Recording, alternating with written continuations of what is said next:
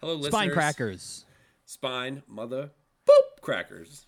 That's right. We're clean. I saved you the trouble of having to do the beep, Matt. I did myself. We're bleeping all cusses. There's no more cussing happening. Maybe we should bleep crackers because it's kind of derogatory. Of us, though. The way that I use it sometimes. Right. But we're not allowing even self-flagellation linguistically. Facts. Nothing bad. I'm not fat. You're not You're smarter than me, not dude. smarter than me, dude. Dude, you can't tell me to calm down because we're actually not friends anymore. You're not fatter than me. That dude. shit was so funny. That was I still sometimes get that way playing board games. I know. I mean, as demonstrated. Oh, I'm horrible at playing Scrabble. I'm a freaking monster. It's such a referendum in my mind on myself. Just personally. Like, you're just Yeah. a bad, dumb idiot. I'm bad and dumb. I can't even play a baby game with my friends. Just get absolutely spanked. Oh, do you need a diaper, you little dumb baby? You drooling. That would be so funny if we played Scrabble together and whoever loses Do you the most has to wear a do you need diaper. your fucking juice out of your nipple bottle? You little dumb, stupid baby. I would cry so quickly if you. Oh wait, you let me go to actually the kept that kitchen. I up. got some baby powder. Yeah. Do you need I'm me sorry. to? Do you need While me to you're fucking- pouting, do you need warm up some milk for you while you're pouting over there? You fucking little toddler. You idiot, stupid baby. Do you need me to put you in your little crib and fucking put a fucking monitor in your room so I can hear you cry and shit your pants? You stupid baby. Maybe a mobile is more your speed. Just sort of look at it spinning around. You can't even touch it. Oh my god. That's funny Yeah. because all this baby talk reminds me of baby owls, and the title of this book is "The Day of the Owl," which isn't about a baby owl. Love but that. I love that for us. Owls have babies. So before That we was- do that, hold on. Let me just pause before we get into this. I want to because I failed to do this in the last 4 episodes. We have a Patreon. Go to it. Subscribe to it. It's patreon.com/spinecrackers. We put up fun things, bonus reviews, top 10 lists, bookshelf tours, random shit, whatever we want. And it's fun. And you can, if you like the show, go subscribe to it. And if you And we really also like the have show, a pay us a YouTube bunch of channel. money, and then you can come on the show. Yeah, That's top true. tier. We also have a YouTube channel called Spine Crackers where we have free content and mini episodes of stories. And insights into Paul's daily life. Yes, you can see my That's daily true. routine, how I interact with the world, and etc. There's a vlog. There's sort of a vlog element to it. Well, it's funny because I was coming off of the millennial fiction thing, right, from Luster, and there's some publisher, Tyrant Books or something. Oh, he had that guy recently died, passed right? away. Yeah. Gian something or other. F? And, Can we get an F in the chat? So F in the chat for that. I think he put out Gary Lutz and some other people. Not much to his name though. I feel like he died pretty early on in the endeavor. Maybe starting, Giancarlo Di Trapano. 2013, something like that. Yeah, pour one out for that man. 47, man, young, too young. Yeah. And the reason I had sort of found my way back to that, what was initially just sort of like a headline,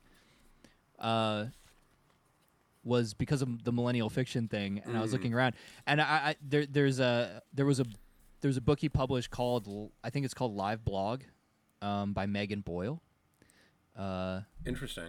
I will defer judgment on what I think about that or Megan Boyle, because it's like a 700-page book she made of sort of like transcribed live journal shit. Oh, and God. She's got like a YouTube that you can actively go watch. Still creating content.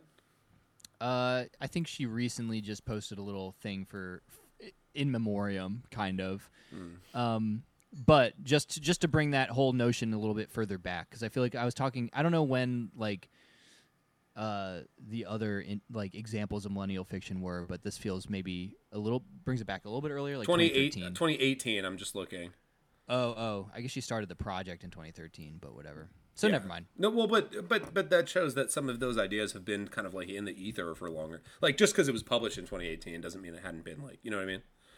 And that's also that whole project feels way more in line with like the active definition of like somebody obsessing over the minutia of their lives and being neurotic and overeducated. Yeah, which also is sort of what we were talking about last week with Henry Miller.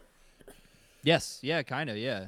Every book is a sequel to the next. Every book is a sequel to the next, although this one might be hard as a sequel to the Henry Miller book.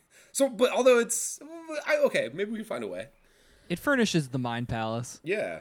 So this week we're talking about The Day of the Owl by Sicilian author Leonardo Sciascia, and I think that's pretty close on the pronunciation. It was my pick. Gabe. Me, Gabe. Oh yeah, I'm Gabe, and the other two are Matt and Paul. Yeah. I'm Paul. So explain yourself. Okay, so I picked this book basically because I had heard about Sciascia. Take another step back. My favorite author is Georges Simenon. I've said that before on this podcast. We've reviewed one of his books in an episode, Dirty Snow, and he is a crime writer, basically. He wrote a series of detective novels following Inspector Maigret, and then a number of other texts about not necessarily crime, but crime is usually involved in one capacity or another. And I had sort of, heard of Sciascia's work and had wanted to read him because he's also has a bit of a reputation for being a sort of, a place-based sort of crime writer. The same way that Simenon talks, like all of his crime novels are set in and around France and Europe, broadly construed. Sciascia is even more sort of focused on Sicily, but he's also doing crime writing, right? And so basically, in the most reductive way to put it, I wanted to read him because I was like, Italian Simenon, good. That sounds like someone I want to read. You're so close to being a film buff with Italian cinema. Oh, pepperoni Simenon. Sounds great. Yeah, exactly. So I picked this book because it's digestible. It's short. It's a short book. And it is as far as I understand it, it's his first crime novel. He wrote a couple other things before it that were sort of shorter and kind of like, more literary, maybe. But this was his first kind of foray into the crime detective genre. And so I wanted to kind of start from the beginning with his oeuvre, and just kind of work forward, hopefully, ultimately. And what makes like the interesting difference, I mean, Simenon was and is still like famous and successful for the most part, right? I mean, like well known and regarded. Not as much as I think he wanted. I mean, Simenon wanted a Nobel. Really? He was like gunning for that. And he explicitly talked a few times about being like somewhat bitter that he was never even in the conversation. Sciascia was like politically regarded. That's what I thought was interesting. Was like at least for a span of time, he was like apparently like beloved for mostly like political and social reasons of being the kind of embedded critic of mafia activity within Italy and Sicily specifically. Although I always get confused about how much like Sicily dissociates from the boot, you know? Yes. Like what's I mean, I feel like their identity as their own sort of sovereign thing has been very distinct and like actively so. I think that's something that comes through in this text really, like, sort of, you know, clearly, because I had the same sort of like thought. Like, I know, you know, even just like dumb shit, right? Like, my wife is from you know, across the bridge, like from New York City, like Rockland County type area, and there's a lot of like Italian, you know, like Guido type Italian people over there, but the people who trace their origins to Sicily always distinguish themselves from people who trace their origins to mainland Italy. And it's so interesting to me the degree to which, as you said, Matt, Sicily is like its own fucking thing. Even though it's part of the country of Italy, it doesn't. And there are moments in this book where they talk about like having to have interpreters and translators to translate the Sicilian dialect for a native mainland Italian speaker. Yeah, right. And it's funny also doubly so because culturally, like the mafia in U.S. pop culture and you know, in all those mediums of like film and writing and stuff is such an established aesthetic and kind of vibe in and of its, you know, on its own. So it's just funny to like hear, like, I don't know, the mafia, it almost like looms larger in a weird way because the origin point was Sicily, like, I don't know, fucking The Sopranos and shit, like, you know, The Godfather, whatever the fuck, you name anything, like, they're always like, they go back to Mother Sicily. Molto fucking bene. Yeah, fucking gabagool and all that shit. Yeah, and so I mean, you're right. Sciascia was politically involved. He became sort of he wasn't at the time of this book's publication in 1961, but he became a sort of crusader, like a political, like really, you know, like endorsing political candidates and like advocating policies as a sort of like anti-mafia, you know, public figure in Italy. As he came of age, like sort of during the last sputterings of fascist Italy, right? Yes. In like 1945, 46. Yes. And that comes through in this book too, right? There's a lot of kind of background about the sort of echoes of fascism, and it's not foregrounded, but there are political aspects to this book where they're talking about fascism and they're talking about communism and they're talking about these various political factions within Italy. I wish I knew more because, like, isn't Italy considered like isn't Italian fascism like kind of like the OG fascism that gives us what we talk about now? And I think and I think specifically it gives us a lot of the aesthetic qualities of fascism, and gives us a lot of the stuff about, you know, like human form and like, you know, race sort of, you know, realism and shit like that. I think those things specifically were very Italian in origin. Right. Rome 3. That's what they wanted to establish. Yes. The third Rome. Right. I think the book, for how short it is, it packs in a lot of like threads that I personally came away wanting to continue following, about like Sicily as a place that's distinct from mainland Italy, and the sort of origins and culture of the mafia, and that the role of sort of fascism and political disagreement in sort of like framing Sicily versus mainland Italy, and the role of the mob, and because the detective Bellotti makes a comment at one point in the text that I think is really telling, and obviously we'll get into it more, but he talks about you know, fascism and the mob and Sicily, and he has this disdain for Sicily at this moment in the book, and he's like, you know what, fascism would be better than this shit. basically, like being like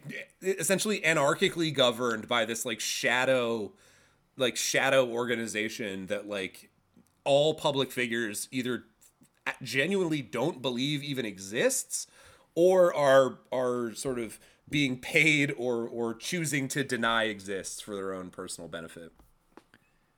He also seems to suggest, which is even more interesting, that like fascism allowed for the mafia to take root in Sicily by giving Sicily more free reign. There's like a bizarre Right. like interchange where it's like when fascism like was from like whatever the 20s to the 40s was occurring, they're kind of like didn't, because a lot of it was like German based anyway. There was like they were like, all right, Sicily, you're kind of like do your thing, and then so they weirdly had freedom during that period, which Yes. is also a very like embittering fact that Bellotti mentions. And now he's like ironically like, I wish like they should now have fascism more than mainland Italy ever should have. Yes, Because like it yes. sucks even more ass because it's just like a bunch of tribal family people just clamming up every time anyone is like, why did you shoot a guy? Why did you put cement shoes on that guy and throw him in the water? Right. Like, I don't know nothing. I don't know. Fuck you. I don't know. Yeah, and that's one of the other things that was really interesting for me about reading this book is that, you know, we all have, as Americans, a sort of baseline, as you already talked about, Matt. You already mentioned like a baseline kind of cultural. We've absorbed through osmosis like some views about the mafia, some sort of sense of the mob, right? Whether it's The Godfather or fucking, you know, whatever, right? It's interesting to think about or to experience the view of this organization and the history of it and the culture of it and the people from the perspective of a native Sicilian versus the way it gets transmuted and mutated in American pop culture. Right. And It reminds me of like any sort of origin story. I was thinking that this was like the alternate title would be Baloney and the League of Shadows. I don't even really think that's a bad title. I like that actually. Yeah. I was sitting on that one for a while. That one was getting nice and ripe and ready to go. So that was one of the other reasons that I really wanted to read this, and I think that it was, I don't know, instructive in that way, because again, like the mafia as we understand it in America is one thing, and the mafia as it exists on the ground in Italy and Sicily is sort of has a resemblance to that thing that we talk about in America. And he does reference in here that the mafia has sort of extended into America in various ways, but it's not the same thing, right? Like it's a different sort of can of worms. It's kind of like in Twilight, like there's like the vampires and they live in Seattle, but then there's like the council Italian of vampires and they're all Italian. What are they called? What's their fucking name? The Volturi. Yeah, Oh, nice. they're all Good European, and they're like, well, we're actually vampires, and you guys are a bunch of fucking hicks in, Right. in Forks, Washington. Yes, it is kind of like that. Yeah. Not joking. No, that's Just I like actually think it's an apt metaphor. Continental European, like where the spores were released, and then they like take hold in other countries. I was looking for the word omerta or whatever, the what is described as like the code of silence amongst Right. mafiosi, Right. which never gets thrown out, but I mean that's essentially like the driving force of the plot Yep. Yeah. is So that code. So the plot we should probably speak on a little bit. It is a sort of detective story, but it's marinating or it's in the context of all of these other bigger picture questions about the mafia, political sort of history and Sicily as a place and so on and so forth. But the plot basically is a man is shot. Salvatore, what's his last name? Colosberna. And he runs a sort of like my impression was that it was kind of like almost like a grassroots like construction company that's sort of like, you know, by the people for the people, blah blah blah blah blah. Right. And he's offered you know, quote unquote help by certain people who are involved with the mob, and you know, he refuses their help because he knows what that entails, and then he's ultimately killed for it. And it is the story of the detective on the case, Belodi, who we've already referenced, trying to kind of unravel this, you know, mess. And he ultimately does. He ultimately basically figures out who was involved and who did what, and what the sort of outlines of the crime were. But spoiler alert to anyone, whatever. Of course, that's what we do. Everything is spoiled on Spinecrackers, including your experience. And your day. And your day. And yeah. But he ultimately essentially solves the crime, right? And there's a lot of you know, text where describing the interviews and his interactions with the people, you know, just like the day-to-day of the detective work, which I thought was very effective. But ultimately nothing happens, right? He solves the crime, he tells the relevant people, and then it all just kind of fucking dissipates in this like cloud of mist.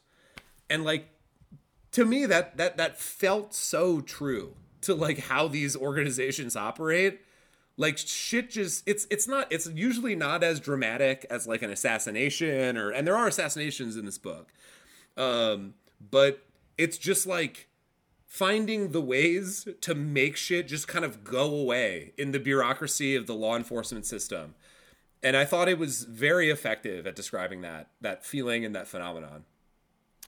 Yeah, and in that way, it reminded me a bit of Simonon for sure. Just like the detective solves the crime, but there's no headway about the overall issues about the culture at all. Yes, it's like it's going to keep going. Murders are going to happen no matter what. So I think, you know, I was reading this book and comparing it to Simonon a lot. It's hard not to. It was really hard not to, and I think that was one of the biggest differences for me, is that like Simonon deals with the overall humanity of and evils in humanity, and just like, you know, the notions of crime as just what it is, of evil notions or whatever. But this focused more on, you know, the mafia and that particular infiltration of a sector of Italy, you know, Sicily. But yeah, just a guy solving it. Similar. Yeah, a guy solving Matt, it, and then any McRae novels? Have you read? No. I mean, I've read the two Simonon books. Nice. Yeah, and neither they're all standalones. None of them have McRae in them. Right. Yeah, this one felt very. I've read a couple McRae, and this one felt very Italian McRae for sure.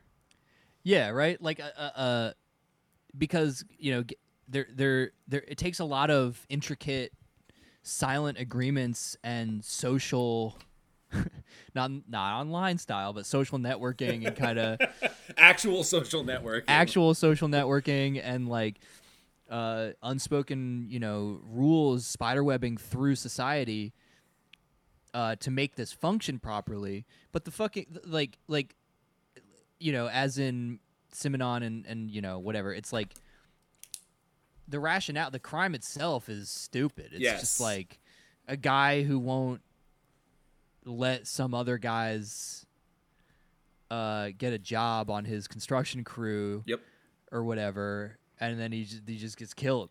And then that's it. it. Then it it's like a stupid crime, right? And then it spirals because then they Another realize guy. that someone else saw one of them running away, and then they have to kill him. And they killed that guy. But you're right. It's like the premise is also very Simononian, Simononish.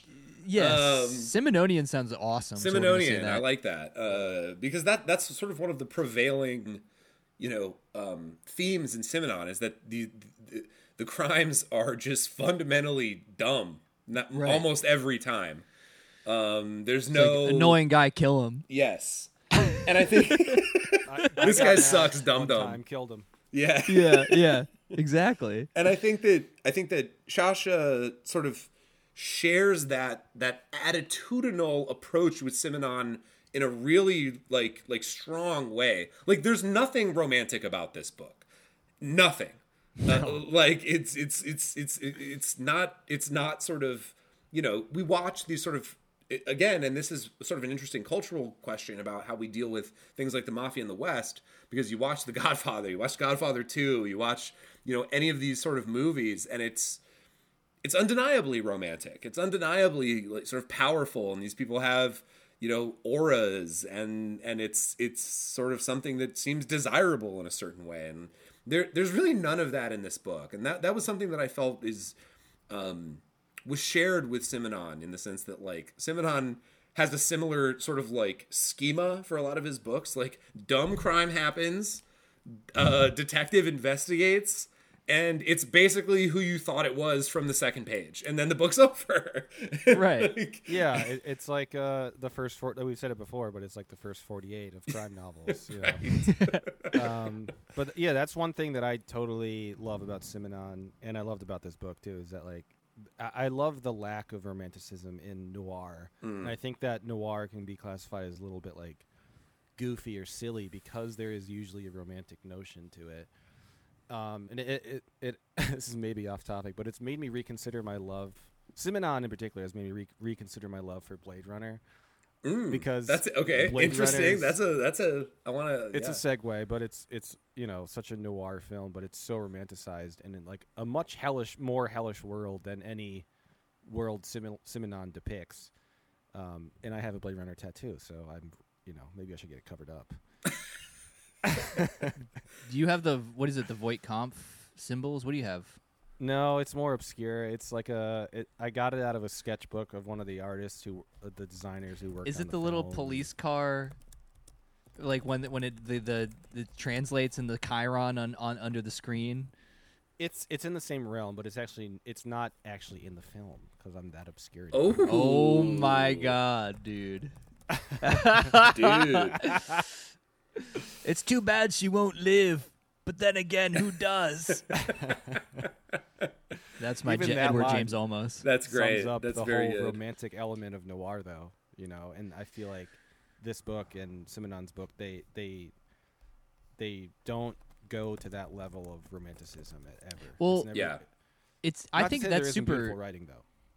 Well, I think that's super interesting because, like, I think noir initially was the world is this minatory kind of place that is gonna kill you, and everyone, you know, like we talked about it from Go with Shella, you know, like we started with Yes. Shella, and like, Holds up, man. I liked that book. me too.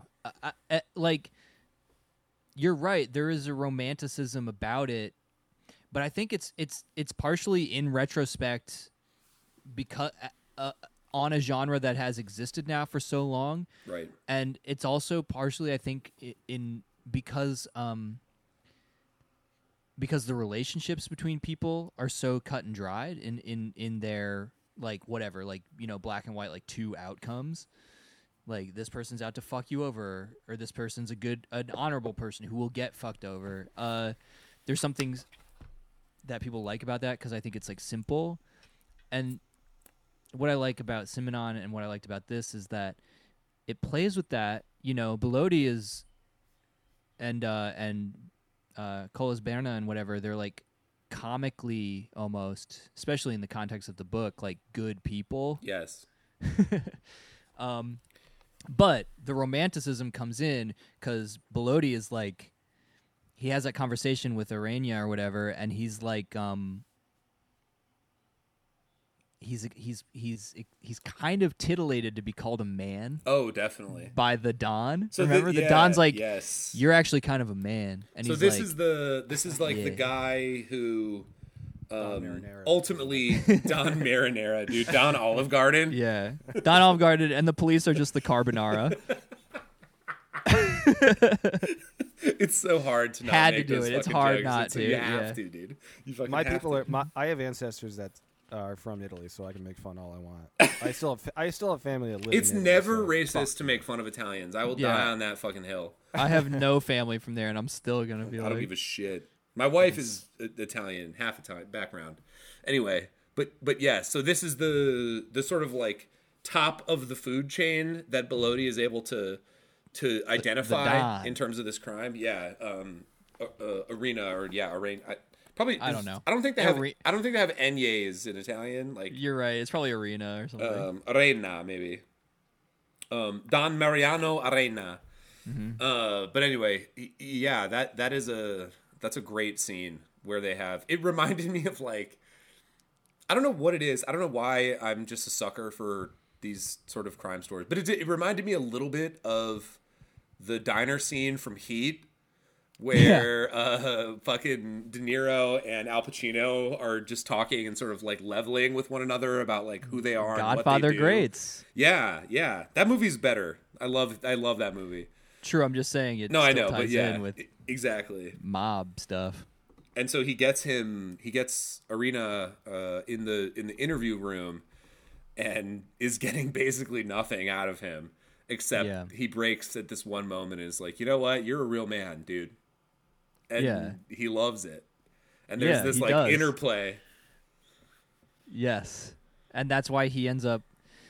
Yeah, you know, he does all this. You know, he's good police, right? Yes. And he does all this good. Yeah, The Wire. Yeah, and I was thinking Italian Wire. Italian Wire. Italian Wire. Dude, I love it. I love the idea of just saying Italian and then like something else. Italian My Little Pony. Yeah, dude. Italian Dragon Ball Z. Italian Teenage Mutant Ninja Turtles. Well, that's already pretty Italian with the. It's pretty Italian with the It's pizza or very whatever. Italian. The molto fucking Donatello, Bene, dude. they're all named after Italian Renaissance people. That was the one thing you probably shouldn't have said. It's already. Shut up, dude. Shut up. They're fucking turtles, whatever. Oh my god, that's so funny. That's so There's a fucking giant funny, bug dude. on my wall right now. I'm gonna kill it. There's a huge bug. Get it, dude. Get after it. Fuck bugs. June scared. bug, night bug. I don't even know. House bug. But yeah, so there's like a romantic Godspeed, Paul. There's like Fell down. there is just the right little drop of romanticism in there to Yes. make it not be fully a noir thing to me. Right. Like just like a guy who's like, oh man, I got played, but it hurts so good. I'm gonna continue to be a policeman in Sicily. Yes. And there's also a cultural tension there that I just don't understand fully, which is like I kind of vaguely knew that there was like, you know, it not in the same way at all as like in America, but there is this northern and southern Italy cultural like animus between the two. Definitely. Where like northern Italy is more classically liberal or whatever, I think, and like it's more rural down in southern Italy, and they were kind of more pleased and saw the benefits more to the fascist regime. Yep. Kind of taking power. And so you got some of that in there with this, where like I think Bellotti is from Parma. Yep. And then he's stationed in Sicily, and everyone's like fucking fancy pants northerner. Exactly. They call him a polenta eater. Yeah. Oh my god, that was so funny. I was like, I love polenta, dude. Polenta is good, but again, right? Like even in a little moment like that, right, where they use a very kind of like intra cultural insult, like to, you know, we think we as like dumb Americans, we're like, oh, yeah, polenta, that's Italy, but like to these people from Sicily, calling someone a polenta eater is an insult because it's a different culture. Yeah, exactly. And so, that tension is also a big part of the book. Like, Bellotti is this northern interloper, right? Who kind of, you know, has no business being there. And as he's sort of uncovering more and more information about this murder, you realize that part of the tactic that the mob is using is literally for people like Bellotti, like kind of like righteous whatever, is to get them so disgusted Yes. that they'll leave Right. and be like, I just need the comforts of a place that actually has a police force that you know serves justice or whatever. I don't feel like dealing with this. Yes, exactly. And I think that that's such a, you know, like that's described so powerfully in the book to me, and that comes through so clearly again, which is that, yeah, just that idea that like part of the way that they were able to keep such a you know, an iron fucking grip on this you know, part of the world was by, you know, turning away, or like it's just finding ways to make it not worth it. You know what I mean? For people to get fucking involved, you know? Yeah. And whether that's just like disgust or, you know, frustrating their professional ambitions, as kind of happens in this book, where he solves the crime and then all of his work just kind of vaporizes essentially, like just seemingly randomly, which like would be like so maddening. Like I can't even imagine.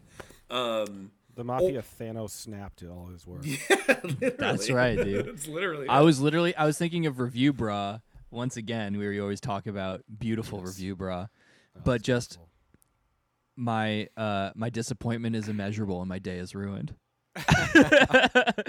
One of the finest quotes. I know. I keep meaning to. There's a shirt on Etsy that has that quote on it, and I'm like, I look at it like every night. I'm like, should I buy this? $35? Should I pull the trigger? Yeah. Should I do that? $35 is a little steep, to be honest, but I know, but a T-shirt yeah. And where am I gonna wear it? out, In my house? out, yeah, in your house. You're gonna meet your best friend when they know what that is. What's in I Paul's was- house? Paul was thinking about buying a Review Bra shirt. I was saying that the book, the book is like. I was thinking about the quote. My disappointment is immeasurable and my day is ruined. Yes, a classic. And that could have been Bellotti, but Yes. it wasn't. No, right. I wanted to read a paragraph. Yes.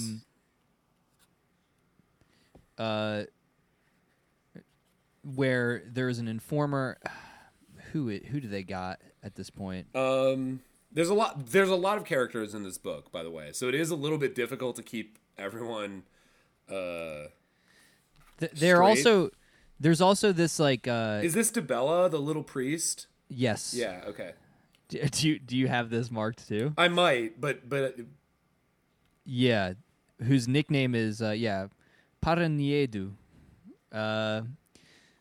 It goes so he's sitting in front of Bellotti, and he's the informer.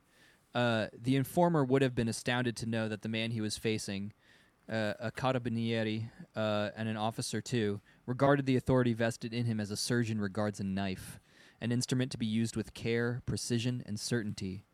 A man convinced that law rests on the idea of justice and that any action taken by the law should be governed by justice. His was a difficult and ungrateful profession, but the informer only saw him as a happy man, happy in the joy of being able to abuse his powers, a joy the more intense the more suffering can be inflicted on others. yes. Yeah. And that's, you know, the first instance I think we get of just like a complete unbreachable ideological almost chasm Yes. between two people with just like totally fucking opposed perspectives. And why I liked this book too a lot was just because, you know, I mean, it's relevant. Authority Yes, figures, dude. police, like you know, the methods of curtailing inquiry and like methods of making people disgusted and throwing up their hands and all this stuff. I mean, it's all relevant. And I think it's another way in which that it's totally relevant. I think you're right, Matt. Like, there's just thinking about policing and sort of like power and violence and whatever. Like, there are moments in the book when you kind of get inside the head of one of Bellotti's, inferiors, like one of the people that he's supervising, and they see him, conducting interviews in a certain way or like talking to people in a certain way, and they're like, "What the fuck? Like, just hit him." Like, what the fuck is this guy doing? Like Bellotti is this very sort of like methodical, like empathic, like trying to like talk to people to get information out of them. And like, there's these other, police officers around him who when we hear their thoughts are just like, this guy's like soft, dude. Like, what the fuck is he doing? Yeah. This is when you step on their neck. Bro. Right. Yeah. Like, literally. Yeah, they're like, why isn't he saying, say hello to my little friend? And just hitting him with his fist. That's kind of right. Giant, hard, seasoned pepperoni meat or something. Yeah, something like that. He just whips out a fucking salami, a Genoa salami, and just slaps their face. I'm pretty sure that would police kill. During this time in Italy, they didn't have nightsticks. They just had hard salami. Yeah, that's for sure. Billy clubs were different in there. Yes. Pepe clubs. That's good. Pepe clubs. Oh. Oh my god. But yeah. Go ahead. There's just an entire network of assumptions that's in place fully by the time Bellotti gets there. So this is a pain in the ass to deal with. Yeah. I actually have a lot of stuff to read that I want to read because the writing I thought was actually really good in this book. There's a lot of like good like little small moments, like little metaphors, little phrases that like by and large it's very straightforward. Like Sciascia's a very straightforward writer. He writes dialogue. He writes like, here's the room, here's what's going on. But like there's these moments of just like, what? That's kind of a weird phrase, or like that's a really good and kind of bizarre metaphor. He shoots some just like little metaphysical and like philosophical like sort of meditations just off the hip, just like in a sentence. Yes. Yeah. So this is just because it's sort of like germane to your last point, Matt, about the informer. I think this is from that same scene. But getting to what I was talking about the other police looking at Bellotti and being like, what is this guy fucking doing? This is on 44, if you have the physical copy. We do. We all do. So, okay, cool. So they're talking about they've gotten some new information. All right, said the captain wearily, and the sergeant major asked himself, what's up with the man? Disillusionment with the captain had brought on a stab of homesickness. The ray of sun which slanted down on the table through the golden specks of dust shone for him on throngs of girls on bicycles on the roads of Emilia, on a filigree of trees against a white sky, and on a big house where town gave way to country, a house mellow in evening light and in his memory. He repeated himself the words of a poet from those parts, where thou art missing from our hallowed evening custom, words written by a poet for a dead brother. In self-pity for his exile, in his disillusionment, Captain Bellotti felt a faint premonition of death. And I just love it. Like, there's like little paragraphs like that just kind of like dropped in there in the midst of all of this other like very straightforward, very accessible writing that are psychologically like very sort of rich and culturally rich. And I thought it was really well done. Again, that reminded me of Simenon for sure, right? Yes. I have one I want to read about the informant who was like very fear-stricken. This is on page 27. Oh, I think I had this too. It goes exactly what you're just saying. It's like in the midst of just straightforward writing about what's happening, there's a great little paragraph of great characterization. Sorry. Had it not been for his fear, Paul has COVID. I do have COVID, but I got vaccinated, so I don't know. It's a mutant. Oh shit. I haven't been vaccinated. I'm sorry. Had it not been for for his fear, the informer would have reckoned himself happy and an honest man, both morally and financially. But terror lurked within him like a rabid dog, growling, panting, slobbering, sometimes suddenly howling in its sleep. For incessant gnawing at the liver and sudden painful stabs at the heart, like a live rabbit's in a dog's mouth. Doctors had made diagnosis after diagnosis and prescribed him enough medicines to fill his dressing table drawer. Of his terror, the doctors knew nothing. And I just thought that so was good, like almost psychoanalysis of this character, and it reminded me of just like a neurotic person who's just, everyone kind of knows someone like that who's just like, succumbed by fear, and it infiltrates their entire life and how they behave. And of course, like, that character is a trope in some ways, kind of like the mousy, like, fearful informant who's like working with the cops, but like, you just imagine this guy being played by like Steve Buscemi, right? Like, it's just like, Or Bill Paxton. Yeah, exactly. I was actually picturing the guy who played Peter Pettigrew. Yes, or that guy. Yeah, Wormtail. Wormtail. Yeah. But Wrong European country, but yeah, but it's captured so well. And there's another scene later in the book with this same guy who ultimately, because we're dealing with the mafia, someone finds out that he's working with the cops, and he's ultimately killed, right?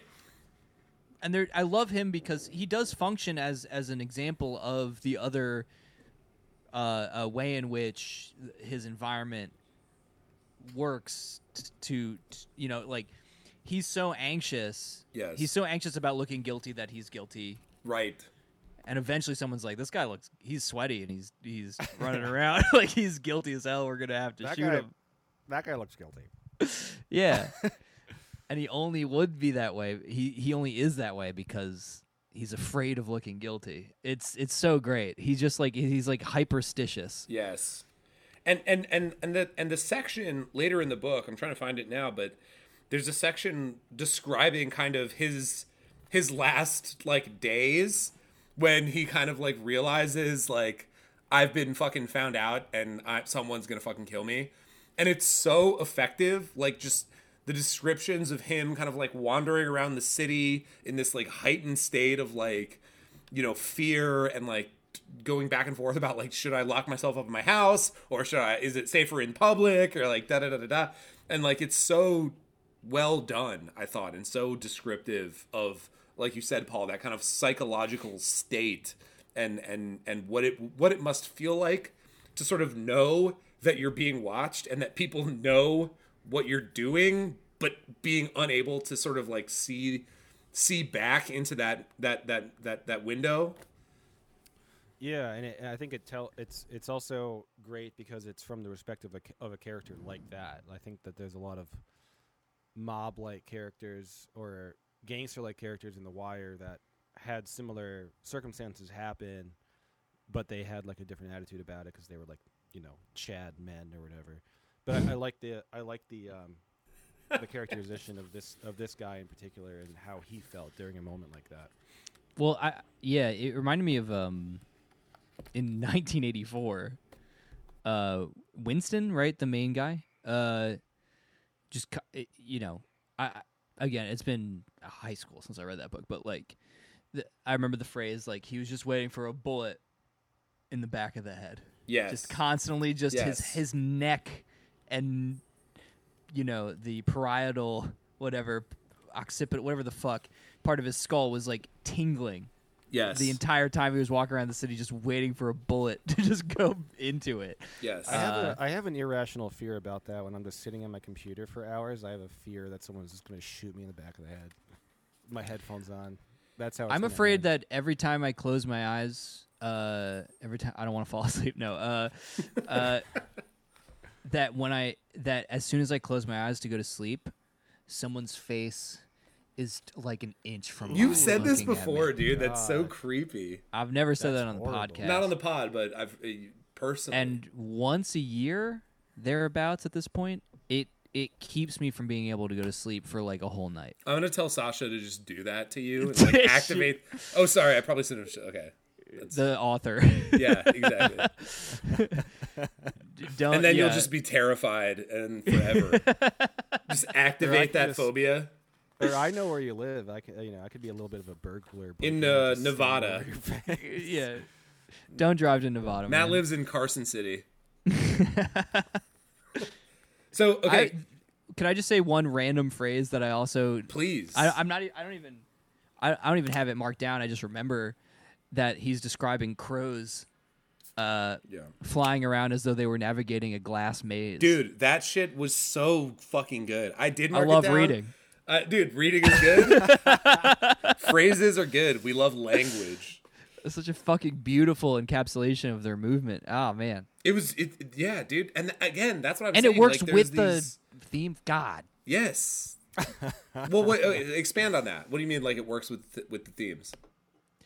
Just these carrion birds, like looking down from high up on like the efforts of these people to solve a crime, and also just kind of instinctively moving in ways that can only be characterized as like being moving through a maze, which is exactly what the fucking, network of sort of tribal and social connections via the mafia is. I don't know. It's just so resonant on every level. That's one of those things that like there's so many of those small moments, one line, one metaphor, one phrase that are dropped in that just are fucking next level, dude. They're just like so resonant. They're just so resonant and so true and so sort of like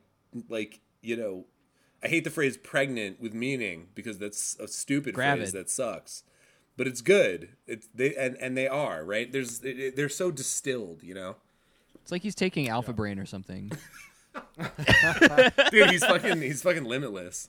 He's like on nootropics out of his ass. It's like he has weights and kettlebells with a monkey's face on them or something. Yeah, it's got to be that.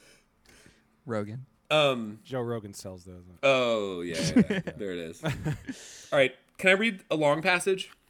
No. Oh yeah. So I found the passage about the. No, Matt, you don't like it. I'm gonna have to cancel that. So this is the description of the last sort of moments of the informant's life before he's killed, and I just think it's on 54 and 55, and I may even go into 56 if I'm feeling spicy. Ooh, baby. I'll take a little nap right now. Yeah. Go take a nap. Go take a piss. But I think this is like really captures all of kind of the things we've been talking about in terms of the writing. It's on the ground. It's accessible, but it's also very kind of like psychologically profound. It's culturally and politically interesting. So anyway, the last 24 hours of the life of Collegiero de Bella, known as Paranyedu, were spent in a kind of dream of crossing a boundless forest, thick as a bramble bush and so lofty and dense that it shuts out the light. For the time in his career as an informer, he had given for the Carabinieri a thread to pull which, if they went about it the right way, could unravel a tissue of friendships and interests interwoven with his own existence. Usually, his information only concerned people outside these friendships and interests. Youths who saw a hold-up at the cinema one night and went out the next day and held up a bus. Small-time crooks, in fact, isolated and without protection. But this time, things were different. It was true that he had given two names, one of which, La Rosa's, had nothing to do with the case. The other, though, was the right thread, a certainty. And ever since he had mentioned that name, he had known no peace. His body was a terror-soaked sponge, absorbing even a gnawing liver and agonizing stabs at the heart. Pizzuco, who had invited him to a bitter vermouth at the Café Giulino, as so often in the past, was astounded at Paranyedu's refusal and abrupt flight. Though not particularly bright, he wondered about it for the rest of the day. Paranyedu, for his part, was so rattled that he spent the day attributing sinister meanings to that offer of bitter vermouth, bitter betrayal, bitter death, overlooking the well-known fact that Pizzuco suffered from what the doctors called cirrhosis due to his fondness for Averna's bitter vermouth, a beverage which made him proclaim his faith as separatist and ex-soldier of the volunteer army for Sicilian independence. Though according to police records, he had merely been a minor accomplice of the bandit Giuliano. Many others noticed Paranyedu's peculiar behavior, his apprehensive walk like someone with a mastiff at his heels. Those who feared him and wished to avoid him noticed it most. Then had come that meeting with the man he feared most, a man capable of knowing or guessing what had been said in confidence between office walls. He had pretended not to see him, turned a corner at once, but the other had seen him, and followed him with his impassive gaze from beneath heavily lidded eyes. Since that meeting, the informer's last 24 hours had been all anguished frenzy. Longing for flight, which he knew to be impossible, alternated with visions of himself as a corpse. Flight was in the prolonged whistle of a train, in the countryside unfolding from the train window, towns rolling slowly by full of bright flowers and women at windows, Then suddenly along came a tunnel, the word death hammered by the rhythm of the train, and death's black waters closing over him. Without realizing it, by 3 days of anxiety, of false steps, of visible apprehension and nervousness, he had dug his own grave. Now, he thought he'd be shot down like a dog. But he thought death was coming to him because of his betrayal, that it was known or suspected, and not because his terror had turned to madness, and that he had become the living image of treachery. The 2 names he had let slip were only in the memory of the Captain Bellotti, who, not wishing to have another corpse on his hands, had every intention of protecting the informer. But Perignedo, his nerves ragged from anxiety, saw his information floating around like chaff. Beyond hope, at dawn of what was to be his last day, he wrote the captain 2 names on a flimsy sheet of airmail paper and the words, "I'm dead." Then, as if finishing off a letter, ended, "With regards, Calogero de Bella." He posted the letter while the town was still deserted. All that day he spent either wandering around the streets or rushing home a dozen times, determined to shut him up there, and then coming out as many times to get himself killed once and for all. Just when he had finally made up his mind to hide, 2 unerring pistol shots got him on his own doorstep. It's so fucking good. Like, that's fucking good. That was good. Beautiful. I woke up from my nap, caught the end. I was having a weird dream. I was in a plane crash. Yeah? What are you, Buddy Holly? Yeah. Buddy Pauly? What are you, Aaliyah? That was a Tim and Eric reference. Too soon. Okay. No, it's not. No, but totally. So anyway, yeah, I love that description. It's like, it's so, it's I don't know. I felt it. I felt like I was in the dude's head, and I felt the fear. I felt the tension. I felt the eyes on me that I didn't even really understand. Yeah. And it reminded me of a little bit of Matt Damon's character in The Departed.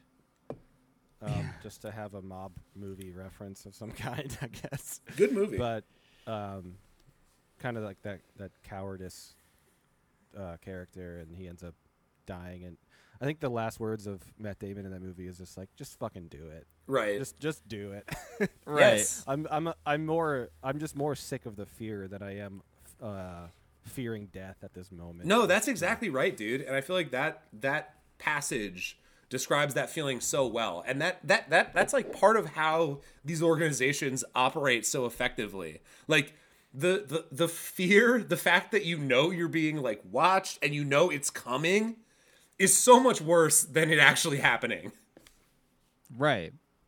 And that's how so much sort of arbitrary power tends to establish itself also, is just like it gets it gets to live rent free in your head, so to speak, and exactly. You just behave. I mean, this is the panopticon, this is whatever. It's like you get to behave as though Italian Foucault.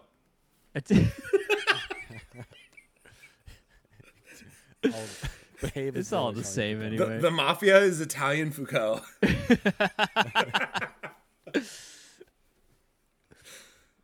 You just like, you live in hell already. You've made it. You just do it. Yes. You just made it for yourself. And then Yes. eventually someone's like, that guy's in hell.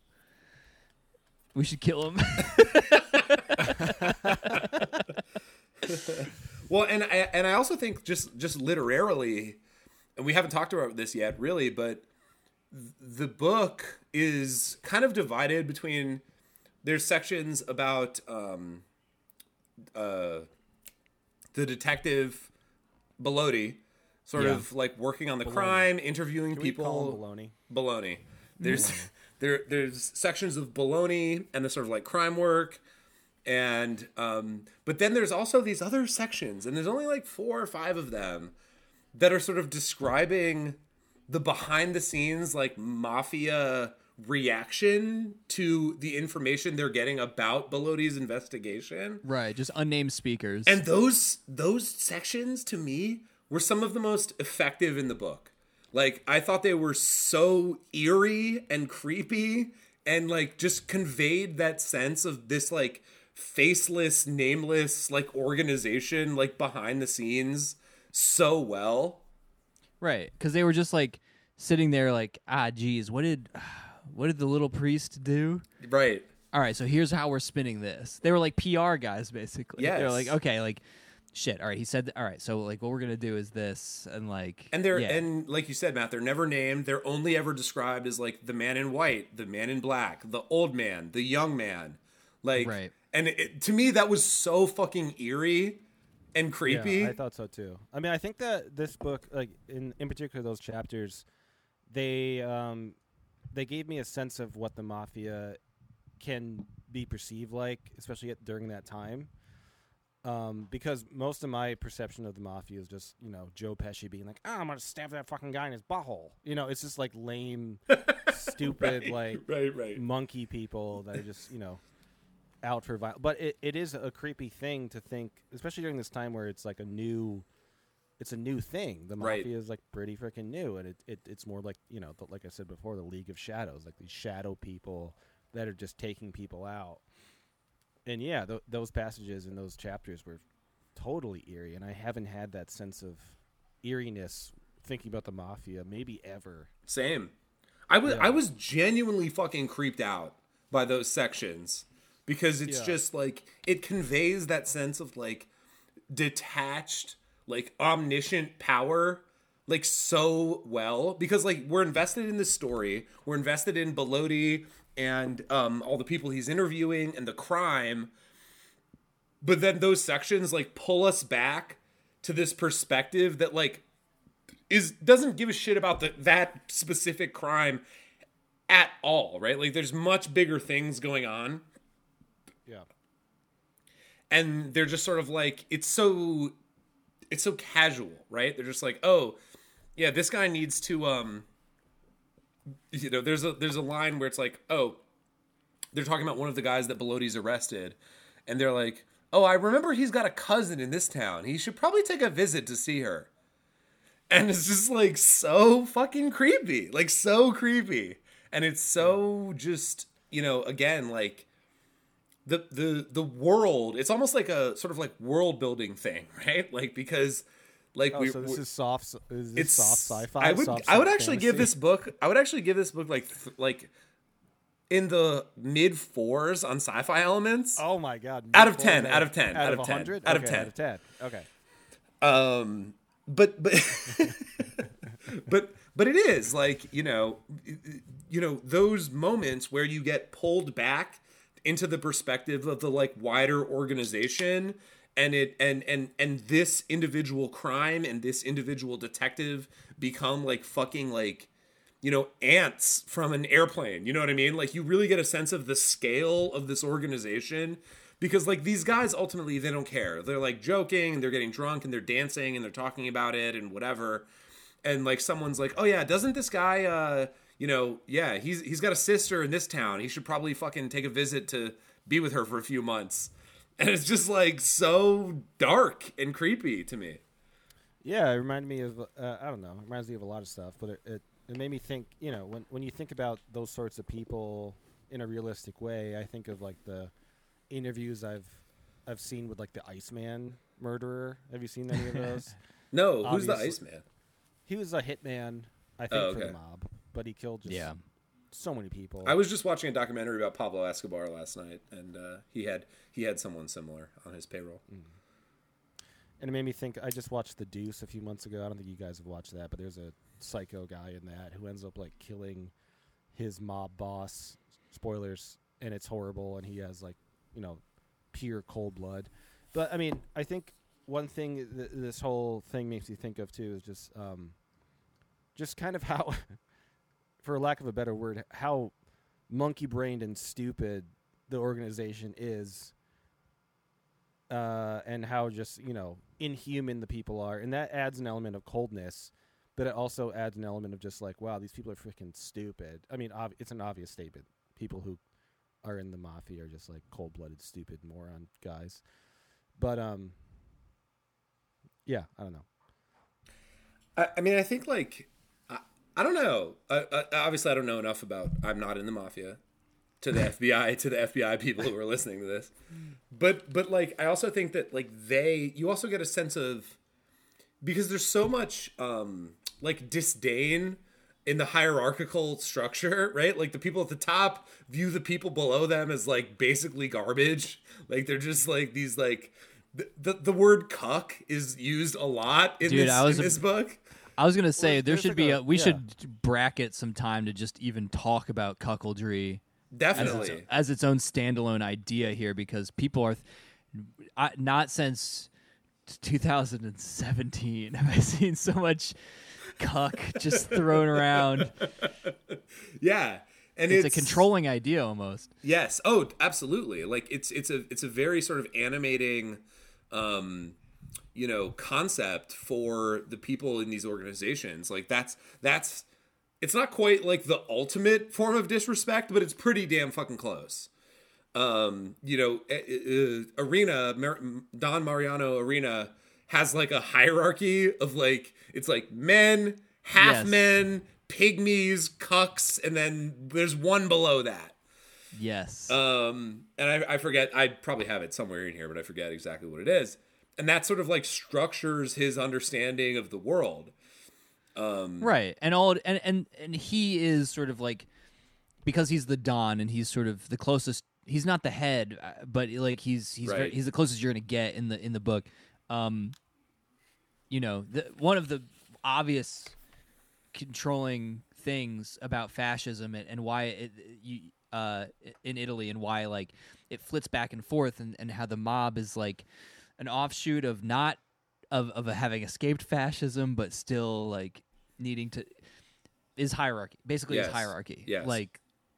Like just, and obviously, the closest you get to the top of that hierarchy, you get someone who's A, better at clamming up, right? And B, is way more committed to the notion that people all fall into categories that go from like the base of the fucking pyramid to the apex of the pyramid, and you regard them as such, and there's no gray zone. And that's how he's able to function the way he does, where he's like, yeah, no, there are men, and then there are some gradations, and then there are just fucking animals. People who basically I could kill Yes. because they're just like fucking a cow or something. So do you think it's like sort of like a coping mechanism almost? Yeah, I mean, like the dehumanization, right, is a classic of, I think, mental cope, so that you don't end up suffering the fallout of horror, right, for what you might do to somebody. So I found the passage where he describes this sort of worldview that he has. Okay. And then there's a really interesting kind of like, sort of like Nietzschean like postscript to his description that I think is like worth talking about. So this is in the interview between Bellotti and Don Mariano. So Bellotti had asked him a question about one of the other cops in the room. Like, oh, what do you think about this guy? I don't know, said Don Mariano, scrutinizing him with what, for the sergeant, was unwelcome attention. I, went on Don Mariano, have a certain experience of the world and what we call humanity. All hot air, that word. I divide into 5 categories: men, half-men, pygmies, arse-crawlers, if you'll excuse the expression, Nice. and quackers.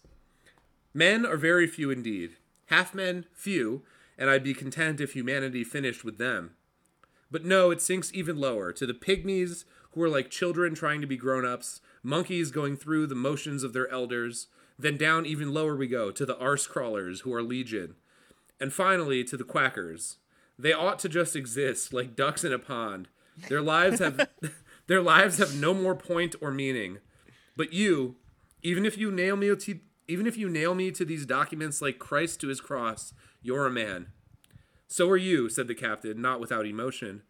Then, with a twinge of discomfort at having exchanged a present arms with the head of the mafia, he tried to justify this by remembering that he had once shaken hands with Minister Mancuso and the honorable member Lavini as representatives of the people, surrounded by fanfares and flags amid the din of national holiday. Unlike them, Don Mariano, at least, was a man. Beyond the pale of morality and law, incapable of pity, an unredeemed mass of human energy and of loneliness, of instinctive, tragic will.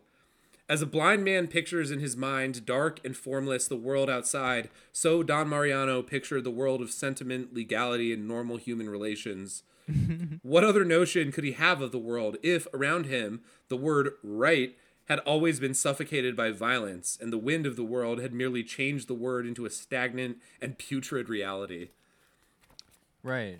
And there you get a bit of like, hey, you know, that's your twinge of empathy. Yes. Kind of. Yes. You know, like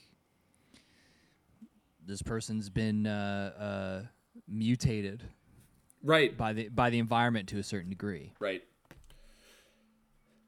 Which I think that you know, again, you know, I don't know if it's I don't know if we should be making Simenon comparisons so often, I was just gonna say, like, this reminds me of a Simenon trope. Yeah. Go ahead, Paul. Well, just that, like, the environment has an inevitable ability to morph any given person's personality, and it also reminded me a little bit of the Museum of Unconditional Surrender. Is like the society you live in and the circumstances surrounding the history of your society and your country. How can that not invade each individual's personal psyche? Right. And I think that the passage Gabe just read, I feel like it totally falls into that category of just, like, you know, not being able to avoid that kind of thing. And it's tragic and bad and sad and good writing. It's funny, like, you know, like certain ages produce monsters or whatever, you know, like I think what I liked is it when and how often this kind of idea emerged, right? Like pretty sparingly. The book is very short, and like, you know, right? Like, obviously, it can become iffy, right? Like men in a certain age will only do what they were always going to, or something like that, where but I don't think he completely relinquishes personal responsibility. Is just like, no, this dude's a monster. Like, right. Historically, like, he's kind of been corralled into this mindset, and that's also shitty. Like, I appreciated the light touch of, like, you know, you know what I mean? Like, this man was led here to a certain degree. There's a context. Like, there's a story. Things. There's a story there. That's what I'm trying to agonizingly fucking say. Yeah. Yeah, books have stories. This book had a story. And we read it. And we read it. Yeah, but yeah, you're right, Matt. Like, there is a background, right? Like, there is a reason a dude like Don Mariano is the way he is, and you got to complicate it. You're not dealing with a villain, exactly, like, per se. It's always good to complicate somebody who's just some sort of monstrous, cartoonish villain. You know, it's like you gotta make it a little more complicated than that, because it always is. Yes, and I feel like, or not always, but you know, mostly. Yeah, it's like if you're a Marvel DC fan, it's like Steppenwolf or Thanos. You know, who would you rather have? Yes. Who's more believable? Right. So, just playing up my idiot role a little bit. No, but you're right, and I mean, I think that's part of the tension, sort of that Sciascia's, like, negotiating, is that in crime novels, right, and like we can go back to the sort of classic, you know, like pulps, like the Dashiell Hammetts and like all that, like, who were sort of like, you know, on the bleeding edge of, like, introducing, like, flawed protagonists and sort of like all the that sort of thing. anti-hero, yeah. Right.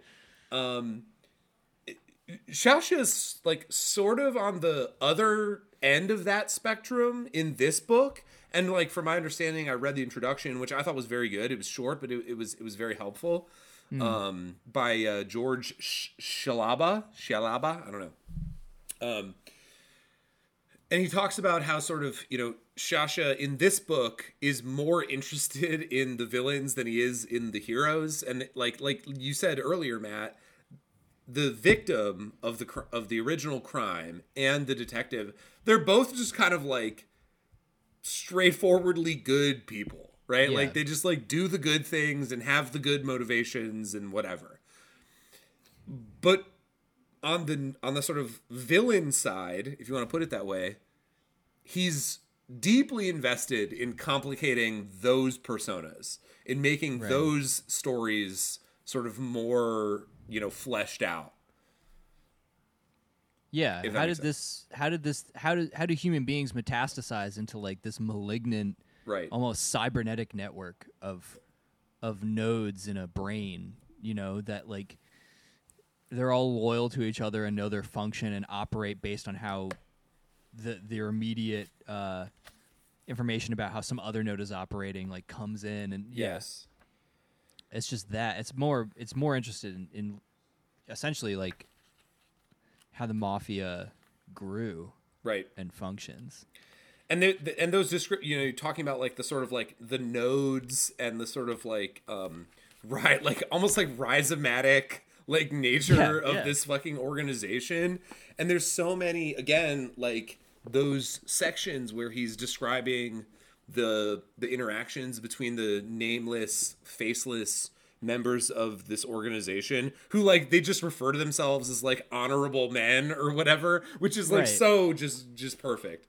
Right.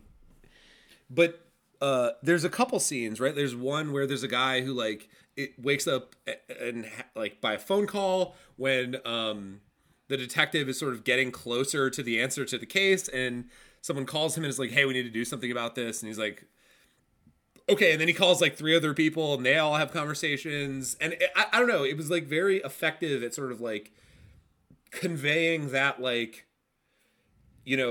rhizomatic spread of information and relationships and all that sort of stuff. Right. And it's like, but once again, what I think is funny is that the functions are very simple. Yeah. It's like deny it, and then when they can't deny it, they're like, just deny it, but also let's give a bullshit story. Right. It's like, right. I just love how it's like, the formation of such an entity is complicated, but its function and like what it's trying to even like cover up or deny is also stupid and very like straightforward. Right. I just love that. Like, but it's only capable of doing this dumb thing, this dumb evil thing. Yep. For reasons that are deeply complicated. Yes. And require that, like you said, that kind of historical context of causation and that will allow for the growth of something like this. Yes. Which Well, is, international.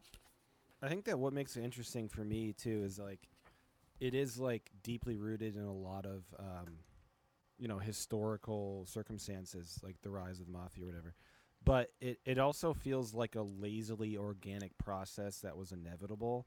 It's like an inevitable evil that is going to spawn. Right. Like a slime mold just growing on something. Yeah, and and that also makes me think of Simona as just like, and I like thinking about it as like a lazy evil, just something that kind of is, it's birthed, and it just almost feels inevitable. It's sort of like an Arendtian thing, right? Like the banality of evil. Like it's like this shit just kind of like grows and populates and like spores, like you said, Matt, like and it just sort of self-replicates in ways that are not necessarily intentional, not necessarily sort of like, planned down to that sort of level of detail. And it's funny, Paul, that you mentioned that like spread metaphor, because there's a great scene where 2 members of the mafia, unnamed again as always, go observe a debate in the Italian parliament, or in the like Italian government body or whatever. You guys remember this? Yeah. And they're sitting up in the sort of seats watching these guys debate. I forget specifically what the issue was, but it's these mafia guys who are watching the Italian government, and that metaphor just struck me that you used. This is on 111. Well, I'll start on 110. It took a little time before the abstract concepts of left, center, and right applied to the concrete topography of the house and to the more familiar faces. When Togliatti's face emerged from behind a newspaper, they realized they were looking at the left, Then, with the slow precision of a compass, they swung their gauge towards the center, paused for a moment on the face of Nenni, on that of Fanafi, and came to rest on the member to whom they owed the spectacle.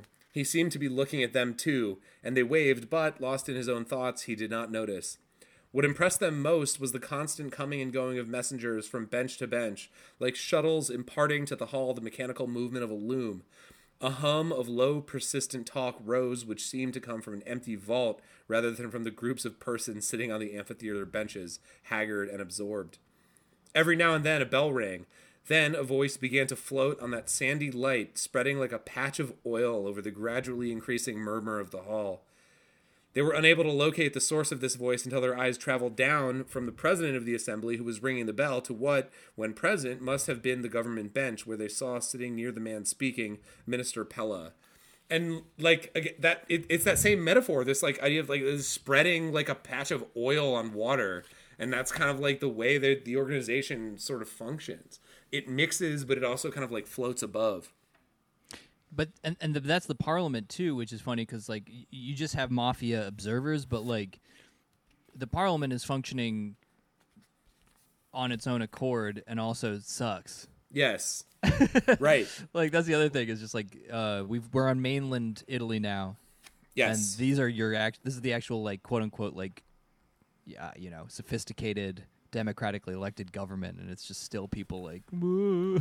Well, I think that it cleared like that passage, and there's a few other passages like that feel very, I hate to bring this into the discussion maybe, but feels very political. Political.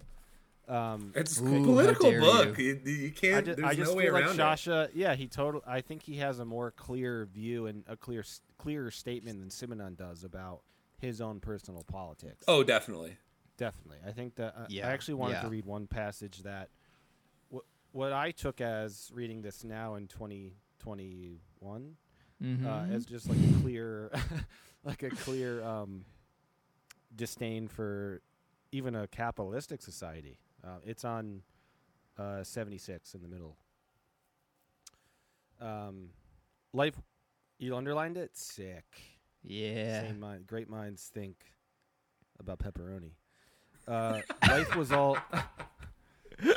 all tribulation, lack of money, the temptation to play Ziccinetta. Ziccinetta, motherfucking man. Ay, my mamma.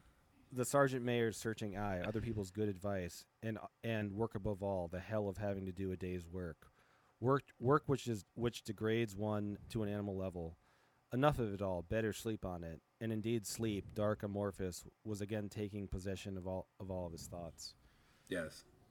I was like, wow, this guy just like thinks people shouldn't work. Star Trek Society. Yeah, that's a takeaway. Yes. I mean, Yeah. I underlined it too for similar reasons. Like, it's clear, and again, like, okay, this is something that I do think is resonant with Simenon. Like, I think you're totally right that Simenon is more in the sort of like interpersonal, existential sort of realm of this genre. And Sciascia, at least from what I've read here, is the first book I've read of his, strikes me as more overtly political. But that paragraph that you just read also seems like something that I could hear Maigret saying. Like it could be about Maigret as well. Like there's this exhaustion and this sort of like sense of like this shit isn't worth it. Like why am I doing this? Right. Yeah, I felt there were a lot of parallels between Maigret and Bologna. Yes, for sure. But just kind of to what end appended to like whatever situation constantly has relevance, but like in every shifting context too. Like right. Why? I was thinking, now that you talked about that, I was thinking of this thing on 50 and 51. So in 27, the young man said, 1927, during fascism, things were different. Mussolini named members of parliament and mayors. All right, Gabe underlined that too. Did just what he liked. Nowadays, it's the people who elect. And then I forget who's saying this, but the people, said the old man, sneering. The people were cuckolds then, and they still are. The only difference is that fascism hung only one flag on the people's horns, and democracy lets everyone hang one on his own horns and choose his own color. We're back to the old argument. Not only men, but entire nations are born cuckolds. Cuckolds from olden times, generation after generation. It's so good. Damn. It's just like... And yeah. it's so relevant. Like that's sort of the discussion that we're having today in some ways. 100%. Like, from the resuscitation of the term cuck... Yes, dude. To, like, which is just hilarious, 61. And then, like, to the notion of, like... whatever, this feels almost like it has like revelations with like identity politics and just, absolutely like this idea of like atomization, like draping a rainbow flag over what is shitty, like something that's ultimately terrible and sucks, like that. It's the same sort of discussion. And either way, everyone's just constantly always sort of rallying towards something that will degrade them. Yes. Was that the guy that had the dog in the town, or I'm trying to remember the context of that. It doesn't. I kind of forget. It was like older. Kind of like cop. But it like that passage is so interesting, not only because it's like so resonant with a lot of the discussions we're having today, but also like it shows, or it illustrates the like Shasha's nuance with understanding the sort of like or his ambivalence about fascism. Like it's like people who lived under fascism saw and can sort of isolate, that part of it was kind of good. You know what I mean? And right. Like there were things about it that were potentially valuable. And he articulates that sort of organically in the text through those kind of small conversations. And I think that is like so interesting. Right. There's like there's a contemporary reassessment of democracy, I feel like, that's going on. Definitely. I thought you were going to say contemporary I mean, kinda. Yes, in a sense, yes. I personally wish I had more to contribute to that dialogue right now, but not really. I just noticed that, like, certainly people are like more readily willing to go like, I don't know about the concept. I mean, there was just an article published in whatever, that conservative magazine about like, because everyone's talking about voting rights and shit recently, and there was literally an article that someone published. It was just like, well, you know what? Maybe less voters would be better. And Yeah. it's been causing like a lot of drama. I know, yeah. But again, I'm saying like relevant topics, relevant conversations. Right. Things that have not. It's not like you're reading an old book. You're reading a book. It's not even old. I mean, but like I mean, yeah, it sort of is. Everything's accelerated. It's from the 60s. Yeah, we're in an asymptotic relationship with time exactly. at the moment. But I'm just yeah, picturing Jordan Peterson commenting on that sort of article. Oh, Like, he would love if it. your IQ is not 100, why would you possibly be able to vote? You Yep. can't even That's operate kind of as what a it human. says. he's too busy arguing with another insufferable person about being called Red Skull in a comic book. Oh my god, dude. Yeah, I saw that pop up, and I'm like, I'm not watching this. Good. Yeah. I'm Yeah, just don't. not going to watch this. Yeah. Are there 12 or 14 rules for life? Huh. Huh. I'm gonna make $1 million off a book I just wrote. Here's the 13th rule for life: wipe your ass. Clean the stinky doo-doo out of your butthole. That's my 13th rule. If you clean the fucking corn poo-poo out of your butt, then you're gonna be a smart, good person. It's morally correct to wipe your ass clean. The one thing that the French had right was they had bidets.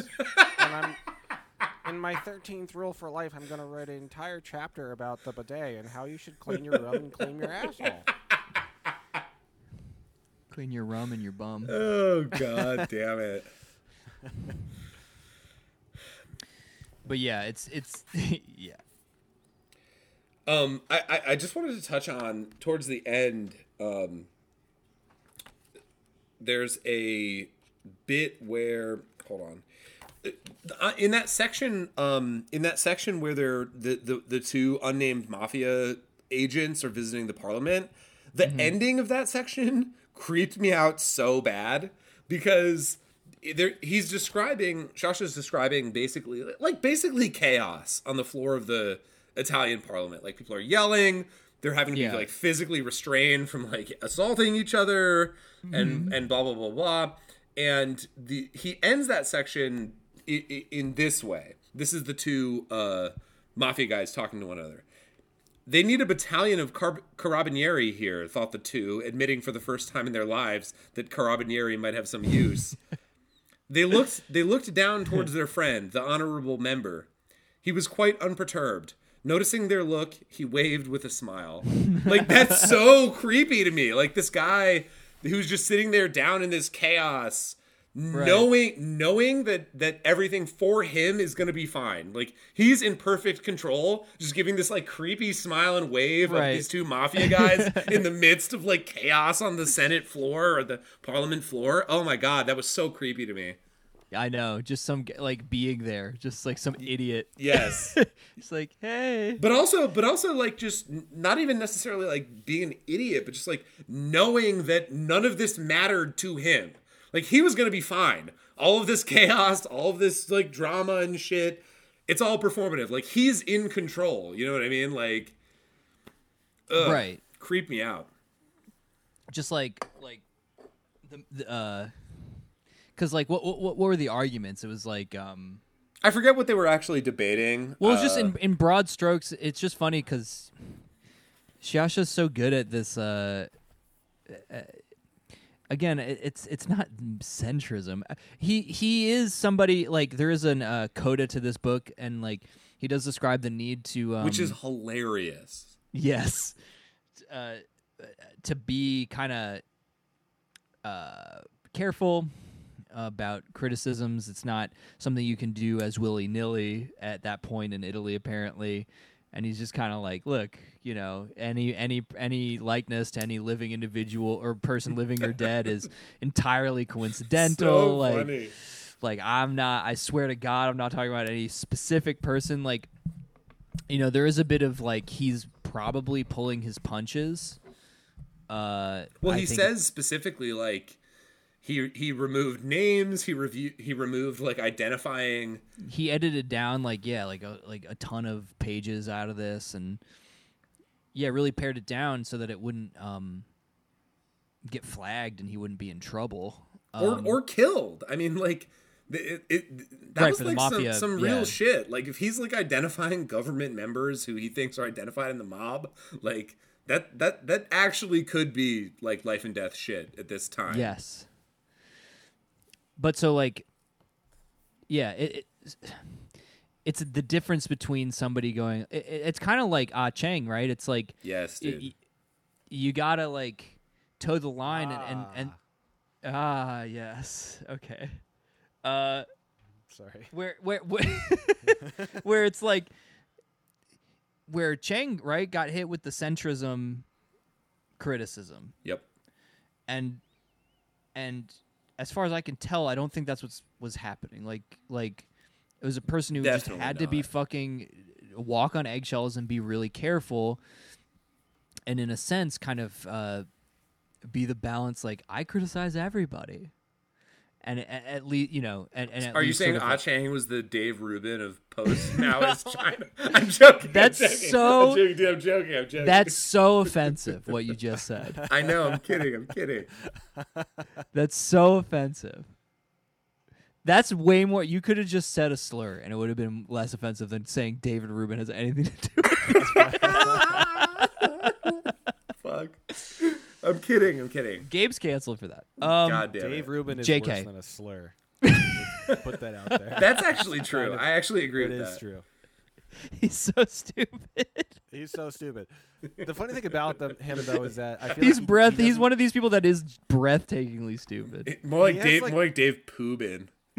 He has like no clout though, which is funny about him. Like his following is pretty minimal. That's think. not true. He's got millions of subscribers on YouTube. I feel like people use him though, as like a Non-negligible. building block. Like the people that like love Jordan Peterson will just be like, "Oh, I'll watch a Dave Rubin video too because I love Jordan Peterson." So In a much." pinch. Yeah, no, exactly. It's like It's like methadone. right. Yeah, exactly. Yeah, it's like someone snorting Adderall and they can't get Coke. Exactly. My only point being that these two people were in politically charged Definitely. situations where, you know, you couldn't just be like, fuck this person. But what is so interesting and what I think tends to happen is that, right, like, per usual, restriction kind of like breeds a much more creative approach. Yes. And the limitations are good creatively. And so like Shasha in this parliamentary scene, you can he's voicing two really broad positions, right? Like that are again are relevant to now, where it's like it's just basically conservatives.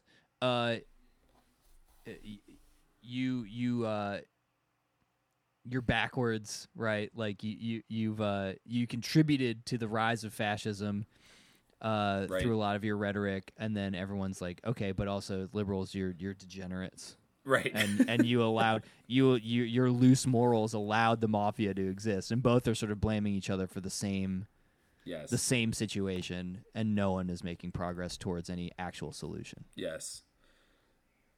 No, I think that's totally right. And I think like it's funny that you mentioned the sort of like restriction, like breeding creative like quality in some ways, because he talks about specifically, and my reading of that afterword that Shasha wrote was that like he like I was thinking specifically in the sections where he's talking about these like unnamed high level mafia figures. My view or my reading of it was that like he had removed names from those sections where, you know, where we get the guy in brown, or the guy in white, or the guy in black, or the old man or the young man. In the original draft of this might have had actual names attached to them. Oh yeah. And I think it's much more effective for his point to have them be anonymous. And he mentions that, like, and the book might be better for it that I've had to remove these names. And I think that's completely true. I think you're right, but I also kind of wish there was like a Tommy Two Tits in there, you know, or just like a Timmy Scarface. Dude, there is though. Yeah. I was about to say I wrote Dick Tracy Don't kill my joke. I'm not gonna kill your joke. I'm yes-anding, bro. Donnie Feets. The Ingioria or whatever. Yes. The idea of a nickname based off of your physical appearance is very funny. Yeah. Just like that is something that has come overseas to the U.S. in terms of like, you know, And it's very real. yeah, that's you know, fatty two tits Tony, and that's fucking big lips Johnny, and just shit like that. Like, That's you know, Tommy Feets. yeah, Johnny I mean, the remember, pepperoni pizza. yeah, pepperoni nipples Johnny, and big mole on his fucking forehead, Pizza-Cola. Let's be real though. Everyone would be named probably Pizza because I think Italian people just carry around pizza. So everyone would have the same name. That's fucking calamari butthole Pauly. What is that? Did you guys ever watch that movie Mafia? Yes. That's so good. Whatever, he's just like, there's a guy with that's a Jimmy with a big red ass baboon on his head, Pilote, and there's a guy with a monkey on his head. It's so good. But it's literally making fun of a naming convention, which I didn't realize had a basis. It was real. Culturally. Me which either. is That was the news to me. Ingioria or whatever, which is literally means little injury. Yes. Which is like an insult that becomes a nickname. It's Yep. I thought that was actually really funny and kind of informative. Well, and that's part of that's part of the way that Bellotti is able to identify one of the key people in the case. Right. Because he's named like after the card game that he's addicted to. Exactly. And so they find him in a parlor playing the card game. Yes. And Which and adds it's to so like the- again, dude, that was so sorry, Paul, go ahead. I was gonna say it adds to the like, in general, the stupidity of the mob. It's just like, I'm gonna name this guy after the thing he does. Oh, this guy's fat. Like- You're fat Dave. Yeah. Oh, this is Johnny, card player at 56 and Thompson Boulevard, Pepperoni Man. Yeah, this is Oh, I wonder where he is. this is Cosimo orders a fucking eclair and coffee at so and so's on 34th at 3:30 a.m. Piccoli. Like got him. Oh yeah. That's that's Don. That's Don David 875 Main Street Paulo. This is Johnny shops at Johnny. It's just a nickname. It's just a nickname. just a nickname. Doesn't mean anything. There was I'm gonna try and find it. You guys can stall for time, but there was something that was like, oh, here we go. This was the most Italian thing Let's go. in the book, where I was like, all right, this is Sicilian. Like, there's no way. Like, we're being funny right now, right? We're talking about I hope so. Johnny Liver Lips, whatever, Piccoli. But then there's this guy that they get, where they've detained, I think, Don Mariano Arena, and I forget who they have in there. But they're just sort of asking him questions about the three suspects they have detained, and he's just he's just like the cliche Italian, where I just read it in this voice, where they were like, where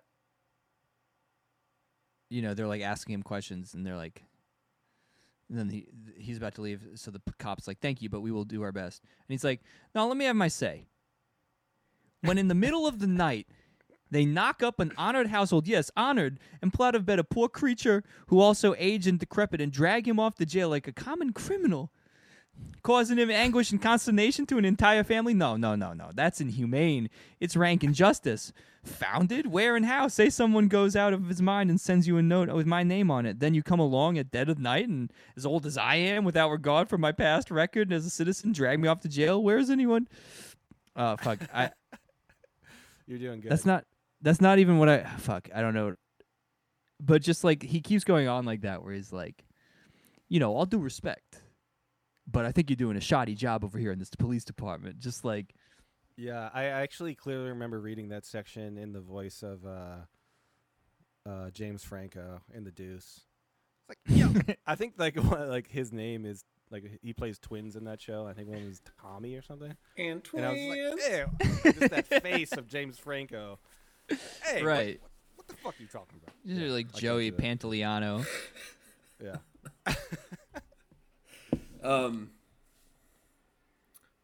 I think the ending where Bellotti kind of like gets the news that all of his work is kind of like poof, like gone up in flames, is also really effective. And the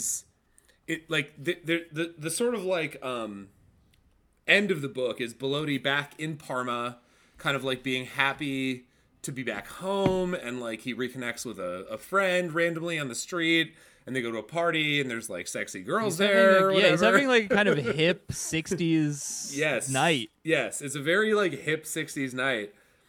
And they're all drinking wine and listening to jazz, and he's like, this is tight. Dude, it's a fucking vibe, honestly. Yeah. I wrote, so here's a paragraph that I highlighted I was like, this is like a goddamn vibe. Biting sleet was beginning to fall, and a white sky foretold heavy snow. Livia suggested they go home with her. Some of her women friends were coming, and they could listen to some splendid old jazz records unearthed by a miracle. There'd also be some good Scotch whiskey and Carlos Primero brandy. And food, asked Brescinelli. Livia promised that there would be food, too. I'm like, I want to go to that fucking party, dude. That sounds like a vibe. Yeah, fuck.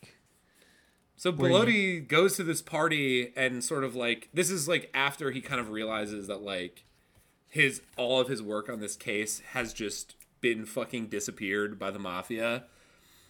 But he ultimately concludes the ending is sort of interesting because he's like, he kind of loves it. Like he loves being sort of like cucked by the mafia, and he's like, I want more of this. You know what I mean? It's like he is a cuck now. He got fucking like worked, and he's like, I want to go back for round 2. Right. Yeah, and I think one thing that maybe we had missed that I just want to make sure gets addressed is the cuckoldry stuff is not just like lol funny like current meme terminology, but like there is this again incredibly relevant emphasis on like within the criminal justice system and the crime of passion. Yes. There's like this hilarious the title of a Synanon book, by the way, not Crime of Passion or Act of Passion, which is just like this thing that is at once both narratively more intriguing and results in a far less severe punishment, being the crime of passion, right? Like you killing somebody because you or your wife was cheating on you or whatever, and so like it's an easy explanation, and it also is like a little bit like you and we get it, right? You get paid, you see your husband or wife fucking somebody, you kill them. It's like it's a mafia strategy, and it's a straight up strategy, and that's how it doesn't end that way. Like it ends with the mafia forcing another story by sheer force of will into the media of like, no, this person was actually just like here, and everyone just lies, and eventually, and it's the truth, ultimately in the media. But then the media, the last sting, because there's this whole other prior segment where they're like, crimes of passion are the go-to move for the mob when they want to characterize why someone they killed was actually because like they were being unfaithful. Cucked. Yes. Is that finally the like esteemed journalism, the esteemed paper of record in Italy is like, and also we believe Bellotti didn't really look into this like third option that could have been the driving force, which is that Colasberna or Nicolosi or whoever they were looking for, their wife was sleeping with like another guy. Yes, dude. Just like a final little insult to injury where they're like, and we really think that seems to be right. And that ends up being what gets actually prosecuted. Yep. Well, I think that adds to the potential terrifying nature of what the mob could be and maybe was for many years, even in our country too. Is that like it makes me think of like there were certain mob personas and bosses, to use a video game term, in our country. I can't think of particular names. I was trying to look. That's a real mafia term. Yeah, I guess you're right. But I mean, they would actually like put these guys kind of in the forefront because they knew they were idiots and they knew they were going to make crimes useful idiots, public and very clearly like mob seeming crimes, but in reality their crimes went under the radar and they would be like swept under the rug like a crime of passion type thing. And that makes the mob and the mafia a lot more terrifying to me, is that like if it is kind of a shadowy fake organization, that is so much more terrifying than like Scarface going into whatever and just like using an Uzi. right. I was literally people. I was just thinking of I was joking, I forget who said like just why do like resistance libs love sexual intrigue so much above any other type of impropriety? Because I was just thinking of Cuomo. Oh my god, dude! And just like it's just why are you thinking another about Cuomo? You live in Nevada. As a national story, right? Where it's like you could nail people for so many other far more disturbing and morally reprehensible things. But it's like,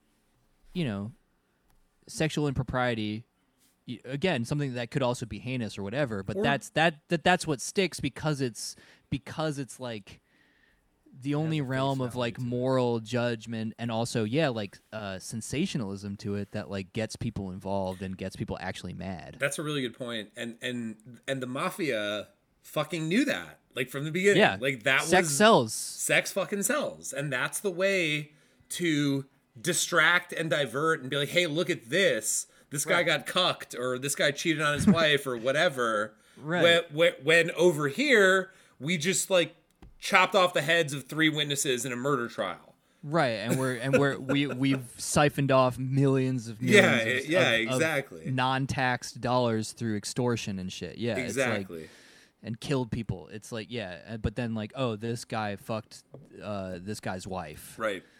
and now we're mad. Yes. And that's just still another method of operation 100%. that 100%. like should be, looked at. It's bad. It's bad. It's a bad situation. Okay, here's my last, not necessarily my last, but like a textual question. What do y'all make of the title, "The Day of the Owl"? Well, there's an epigram or an epigraph. What's the difference between an epigram and an epigraph? I think one's like it's an epigraph, but I think an epigram like a symbol of some kind or like some sort of abbreviation. I don't know. Epigram. If there's any epigram or epigraph focused podcasts out there, come on, we want to talk. Get to on you. the pod.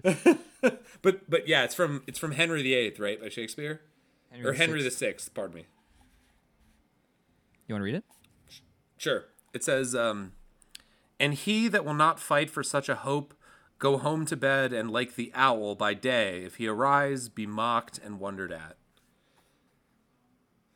So why do you think like Shasha sort of like gravitated to that idea? Like I think I get the point of the quote, right? Like an owl that wakes up in the middle of the day is weird and stupid, right? Like that's kind of goofy.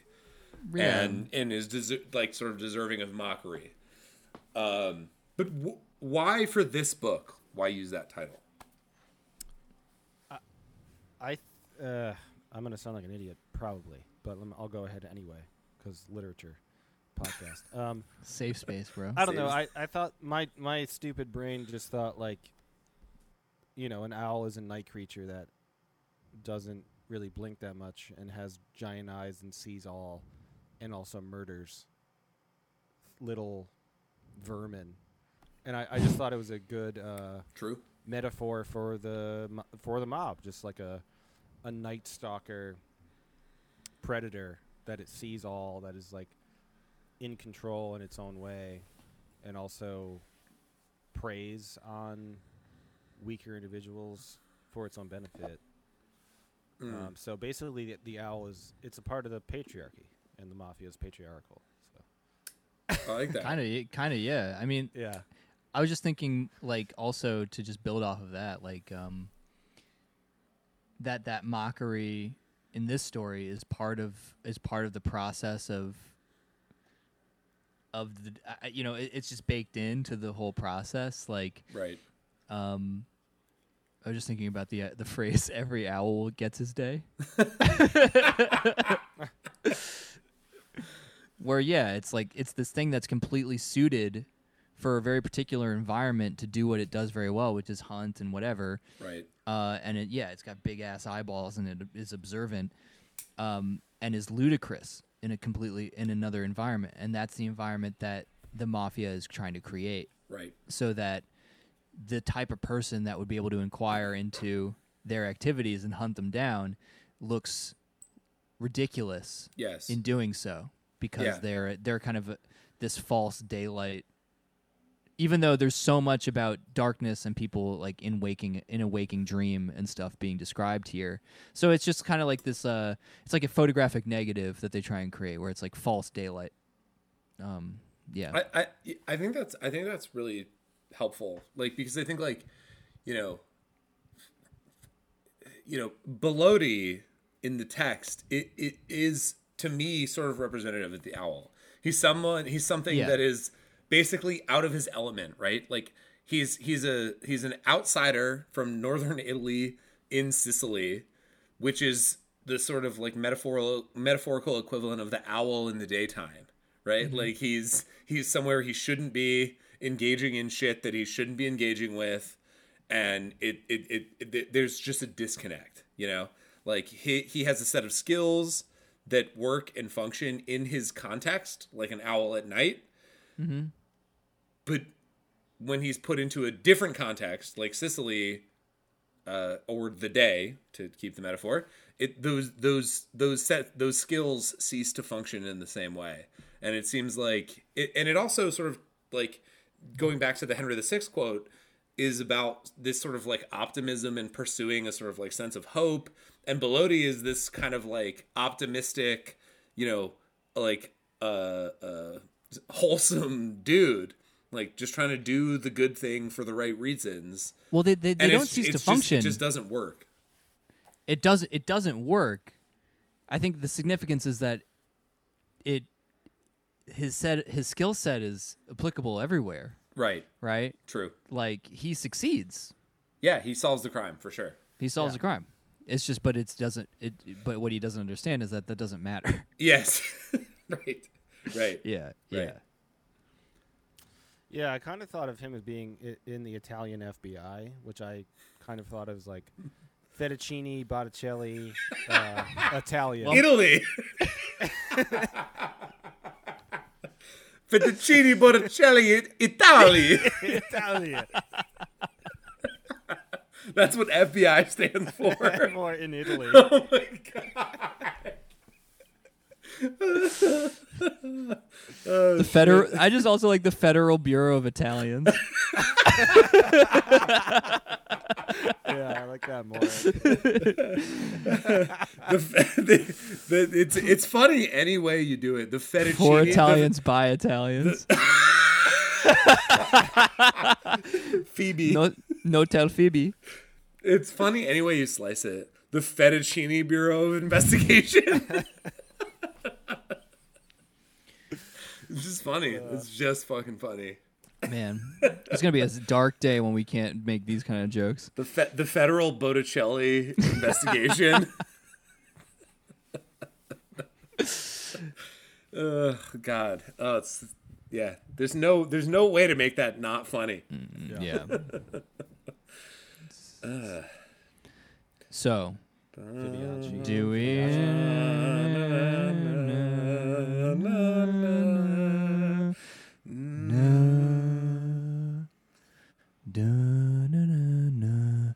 No.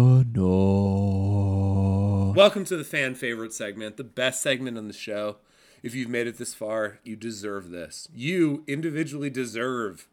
You've earned this. You've earned it, dude. You've earned us. You've earned some Harry Potter talk. You've earned us. Ooh. You've made it to Dumbledore status, which in this particular case would be Dumbledore. Dumbledore. I'm never not going to say Dumbledore like that. It's so much better. It's so much better. Oh, God. I'm trying to think of some of the other ones. Like, how would you say McGonagall? Like, Italian. McGonagall. McGonagall. Like, just like the two L's, just like a Y. You should have just been happy with Dumbledore. Okay, well, listen. I was trying. Okay. I understand. You're right. Harry Potter. It's all that inflection that is entirely almost racist, Italian racist. So this is the part of the show where we indulge our Harry Potter lizard brains and put all of the characters, not all necessarily, but the most relevant ones of the book we read, because we literally just read another book. Yeah. The segment is called We Literally Just Read Another Book. So let us do the Harry Potter thing. So let us do it. Let us talk about Harry Potter. You can't be mad. You can't be mad. You can't. If you've listened this far, you're not allowed to be mad anymore. The only person you can be mad at is yourself. And maybe you can be mad at J.K. Rowling. You masochist. Yes, you definitely true. can be mad at J.K. Rowling. You might That's for potentially sure. be mad at us for that whole thing. Yeah. But Harry Potter is standalone. I mean, artists is separate from their work. Well, Right, yes, but this that's Patreon only content. Yeah. Okay. We'll get into that. This Patreon. podcast or this segment is not an endorsement of J.K. Rowling. I think is that fair No. to say? Yes, Right. It's endorsement of Hagrid and Little Lovegood and the lore of HP. Right. Yes. I do endorse the Triwizard Tournament and Cedric Diggory. Yeah, I endorse Crumb. I love Crumb. I endorse Bobaton. And I endorse the idea that Ron is actually the last Horcrux. Harry fucked up, and he's still out there, and he's in Ron. Ron at large. This is a Harry Potter podcast now. I wish that there would be another 7-part or 8-part movie series that Me was just too, called dude. Ron Weasley, and Ron is the last Horcrux. And it's the same movie except Ron is older. And He's he just doesn't Mr. know Magooing that- it through life. People keep trying to release the spirit of Voldemort out of him. and he develops violent tendencies and starts beating Hermione up, and it's because he has Whoa. Voldemort within his brain. That's dark. Sorry. Damn. It's dark. HBO. Written That by was David Patreon Foster only, I'm Wallace. sorry, I don't endorse sexual violence or. Of course you don't, dude. But That's good, Paul. Come on. You wearing your Swans It is good. I t-shirt, but should it's whatever. Pat myself. Oh yeah, Michael Gira, dude. That's a little. He's kind of canceled. Put I your mean, knife in me. The artist is separate from the work. So. That's Patreon Is he actually content. canceled? I didn't know that. I'll Yeah, take this Michael one off Gira right is now kind and of show a- my pecs. Perv daddy. Yeah. Yeah, I mean he is an asshole, but this Music is great good shit. though. It's good. It's very So, good. Who do So, we characterize? So I think we should probably talk about Belody. Belody, certainly.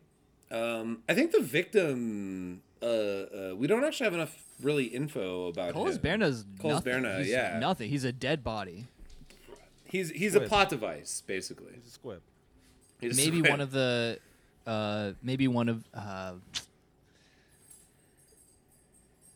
Nicolosi, maybe? No, Yep. no. Who's Well, the one who's. He's the one who freaks out, right? No. That's DeBella. Oh, okay. So My bad. Nicolosi is the other murder. He's the one who saw the two assassins fleeing from the scene. Or the He one gets assassin. offed. He gets offed by the same guy who killed. Yeah, the main Yes. guy. Yes. Yeah. So I think we should probably do Belody, Mm-hmm. Don Mariano, Arena, Okay.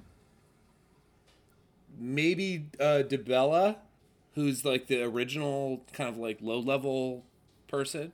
Right. And then there's another mid level guy, right? Or- Pizzuko. Pizzuko? Yeah. Pelosi? It's, so DeBella and Pizzuko are sort of like the mid level people, and then Mariano Arena is the Don in this case. Here's my problem is Mariano Rivera. okay, can I I'm just The gonna best- give the best pitcher in the history of Major League Baseball. I'm just gonna say that. no comment. Starter. Spoken like a true Yankee fan. I am a Yankee fan, but it's weird because I'm from Alabama. Yeah, I'm from Salt Yeah. Lake City, Nevada, like Matt. Yeah. So there's 4 people we just said. I'm literally gonna go Belody, Gryffindor, the 2 informants, Hufflepuff. This is standard. And then Arena, Slytherin. Ooh, I was gonna say also Gryffindor. Like I think that which is why they have that vibe. Belody and Arena sort of like Oh, fucking game recognized game recognized game, dude. Exactly, dude. They don't. Arena doesn't give a Okay. fuck. He's on some Giga Chad shit, where he's just like he knows he's fine. Like, are his motivations bad? Yes, right. Are his sort of like set of interests bad? Definitely. Does he believe in what's his own thoughts I about think what's so. happening? I think kind of. I think he genuinely believes, like that passage that I read about him sort of like describing the categories of humanity. I don't think that's like just a front he's putting on for the cops. Like I think That's he Slytherin really, as I fuck, think too, though. Well, it's Slytherin in that it's bad, but it's Gryffindor in that he's fucking earnest about it. Yeah, but it's Yeah, but but it's so Slytherin is in the important Voldemort. way. Like he's earnest about Bad thing. hierarchical categorization of living beings from better to worse. Yeah, maybe. Fuck. Because like Hitler was very earnest about hating Jews, That's true. yeah. and I think he was a Slytherin. What? Wait, okay. I feel like we're slipping a little bit though here, if I'm being honest. We're slipping. Like one of our whole things is that even like a Gryffindor can have bad beliefs, right? True that. Do yeah. we do is that like so you can have shitty beliefs, but if you earnestly like to me, like one of the defining characteristics of Slytherin-ness is like inauthenticity. Okay. And I feel like even Mariano Arena is like authentic. Like he's earnest. He believes what the fuck he's saying. It's evil, it's terrible, and it sucks, and it causes like horrible harm. See, I don't I don't know. think that that what you said in what did you say? Inauthenticity? Inauthenticity is that's like fourth in line for me when it comes to Slytherins. I feel Okay. like a Slytherin has like they have ambition. That's my number one thing, and also a denial of what they know is right. So they might be able to differentiate between what is right and wrong, but if they go against what they know is wrong or know is right, then they're a Slytherin. So like, I think he knew what was right and wrong, and he decided to do things that he knew were wrong. See, that's where I disagree. In terms of I not in also terms think he not was in terms ambitious. of not in terms of the houses, but in terms of your characterization of Arena. Like I think he had gotten to the point, maybe earlier in his life, he fit that description, but when we meet him in this book, he has gotten to the point where he believes that what he's doing is correct, is right. Because he believes that the world is divided up into the cucks and the non-cucks, and the men and the pygmies and the ass eaters or whatever. But when it comes down to it, those are all morally wrong judgments, right? So Yes, he's- but he earnestly believes in his morally wrong judgments. Here's what I think. Here's where I think the important difference lies. Belodi is the day owl, and he's getting made True. fun of, and he's in danger, and people are like, "This guy's weird," and he's still doing his thing. Arena.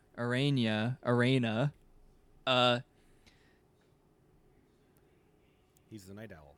He Kinda, because he's at home in that element. he's comfortable in a context he's like bought into and invested in, Right. like the Death Eaters. Let's go. And Let's of go, course he feels correct about it, but he's had no real challenge aside from somebody who he's typically been able to disregard. A cop. A cop, a noble cop, you know, Freaking big. and you know, maybe he's gotten high on his own supply at this point in terms of like his outlook in the world.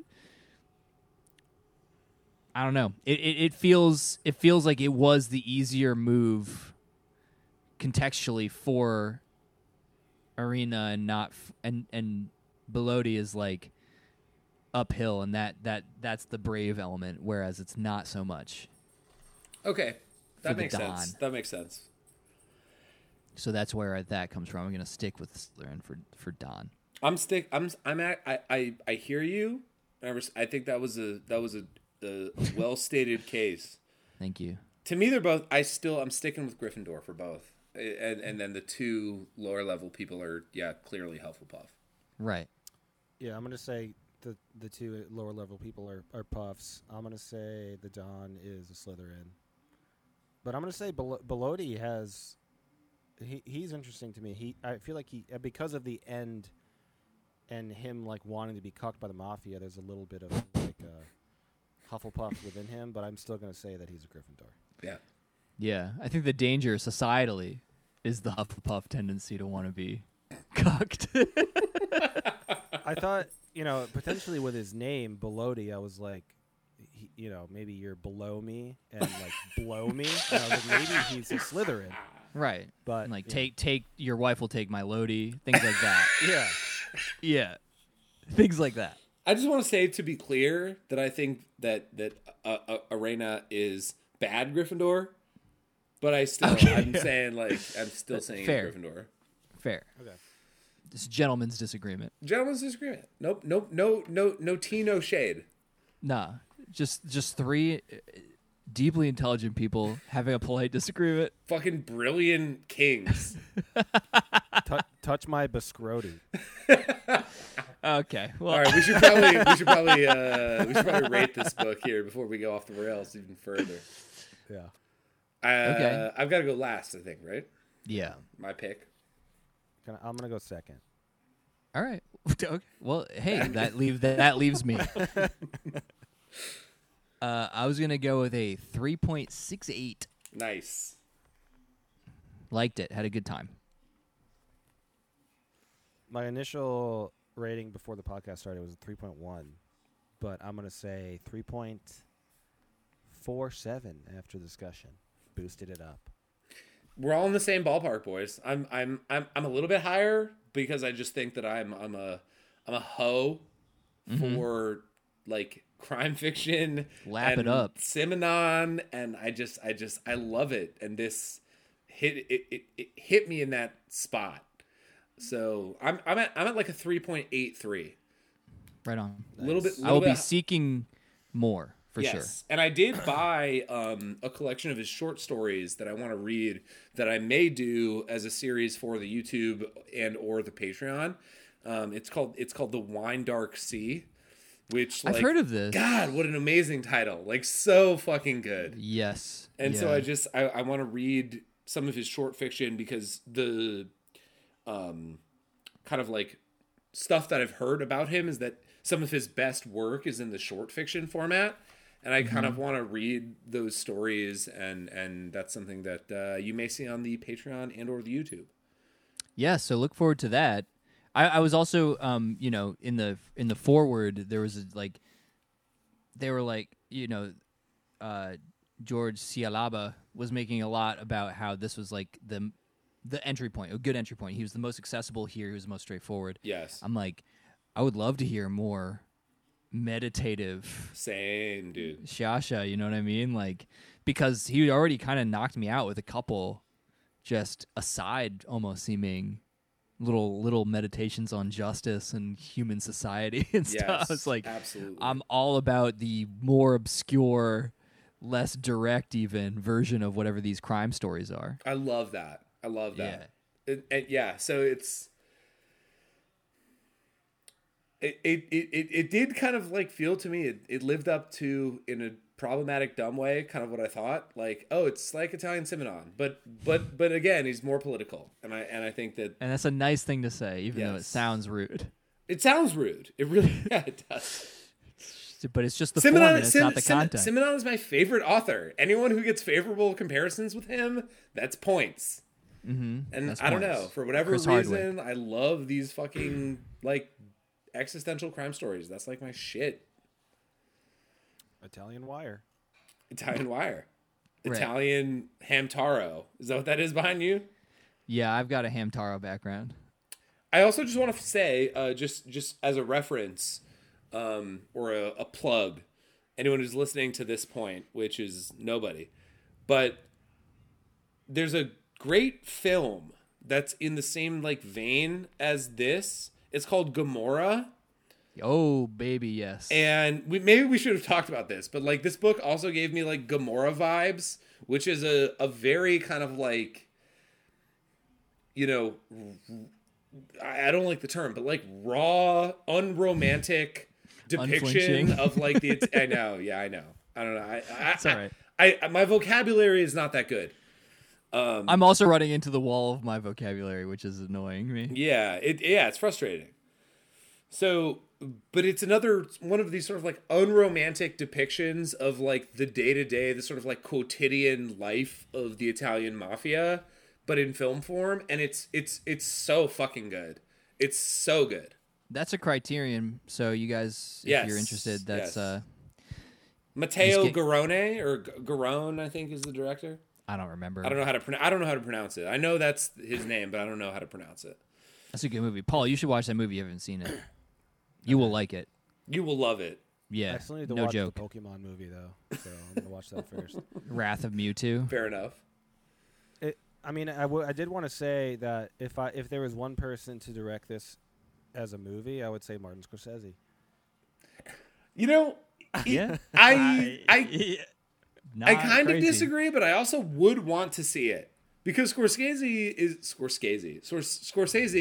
is like one of the architects of like the Western kind of like American view of like the mafia, the mob, and Yeah. like him interpreting something that's a little bit less romantic than maybe his vision, or a little bit more kind of like, Well, you especially know, now post The Irishman. yes. Could be Fucking interesting. great movie too. Really good. God damn, I love that movie. Long. long good. Long good. All right, boys, let's bring All right. this into port. We love y'all. Thank you so much for Bye. listening. For real. No, you guys, Sorry. you guys rule. Give yourself a pat on the back. Give yourself a pat on the back for making it this far. Read The Day of the Owl. Subscribe to our Patreon. Subscribe to our YouTube. Watch Gomorrah. Watch The Irishman, and write Martin Scorsese a letter to make this book into a movie. That's right. Yeah. Bye. Bye. Bye.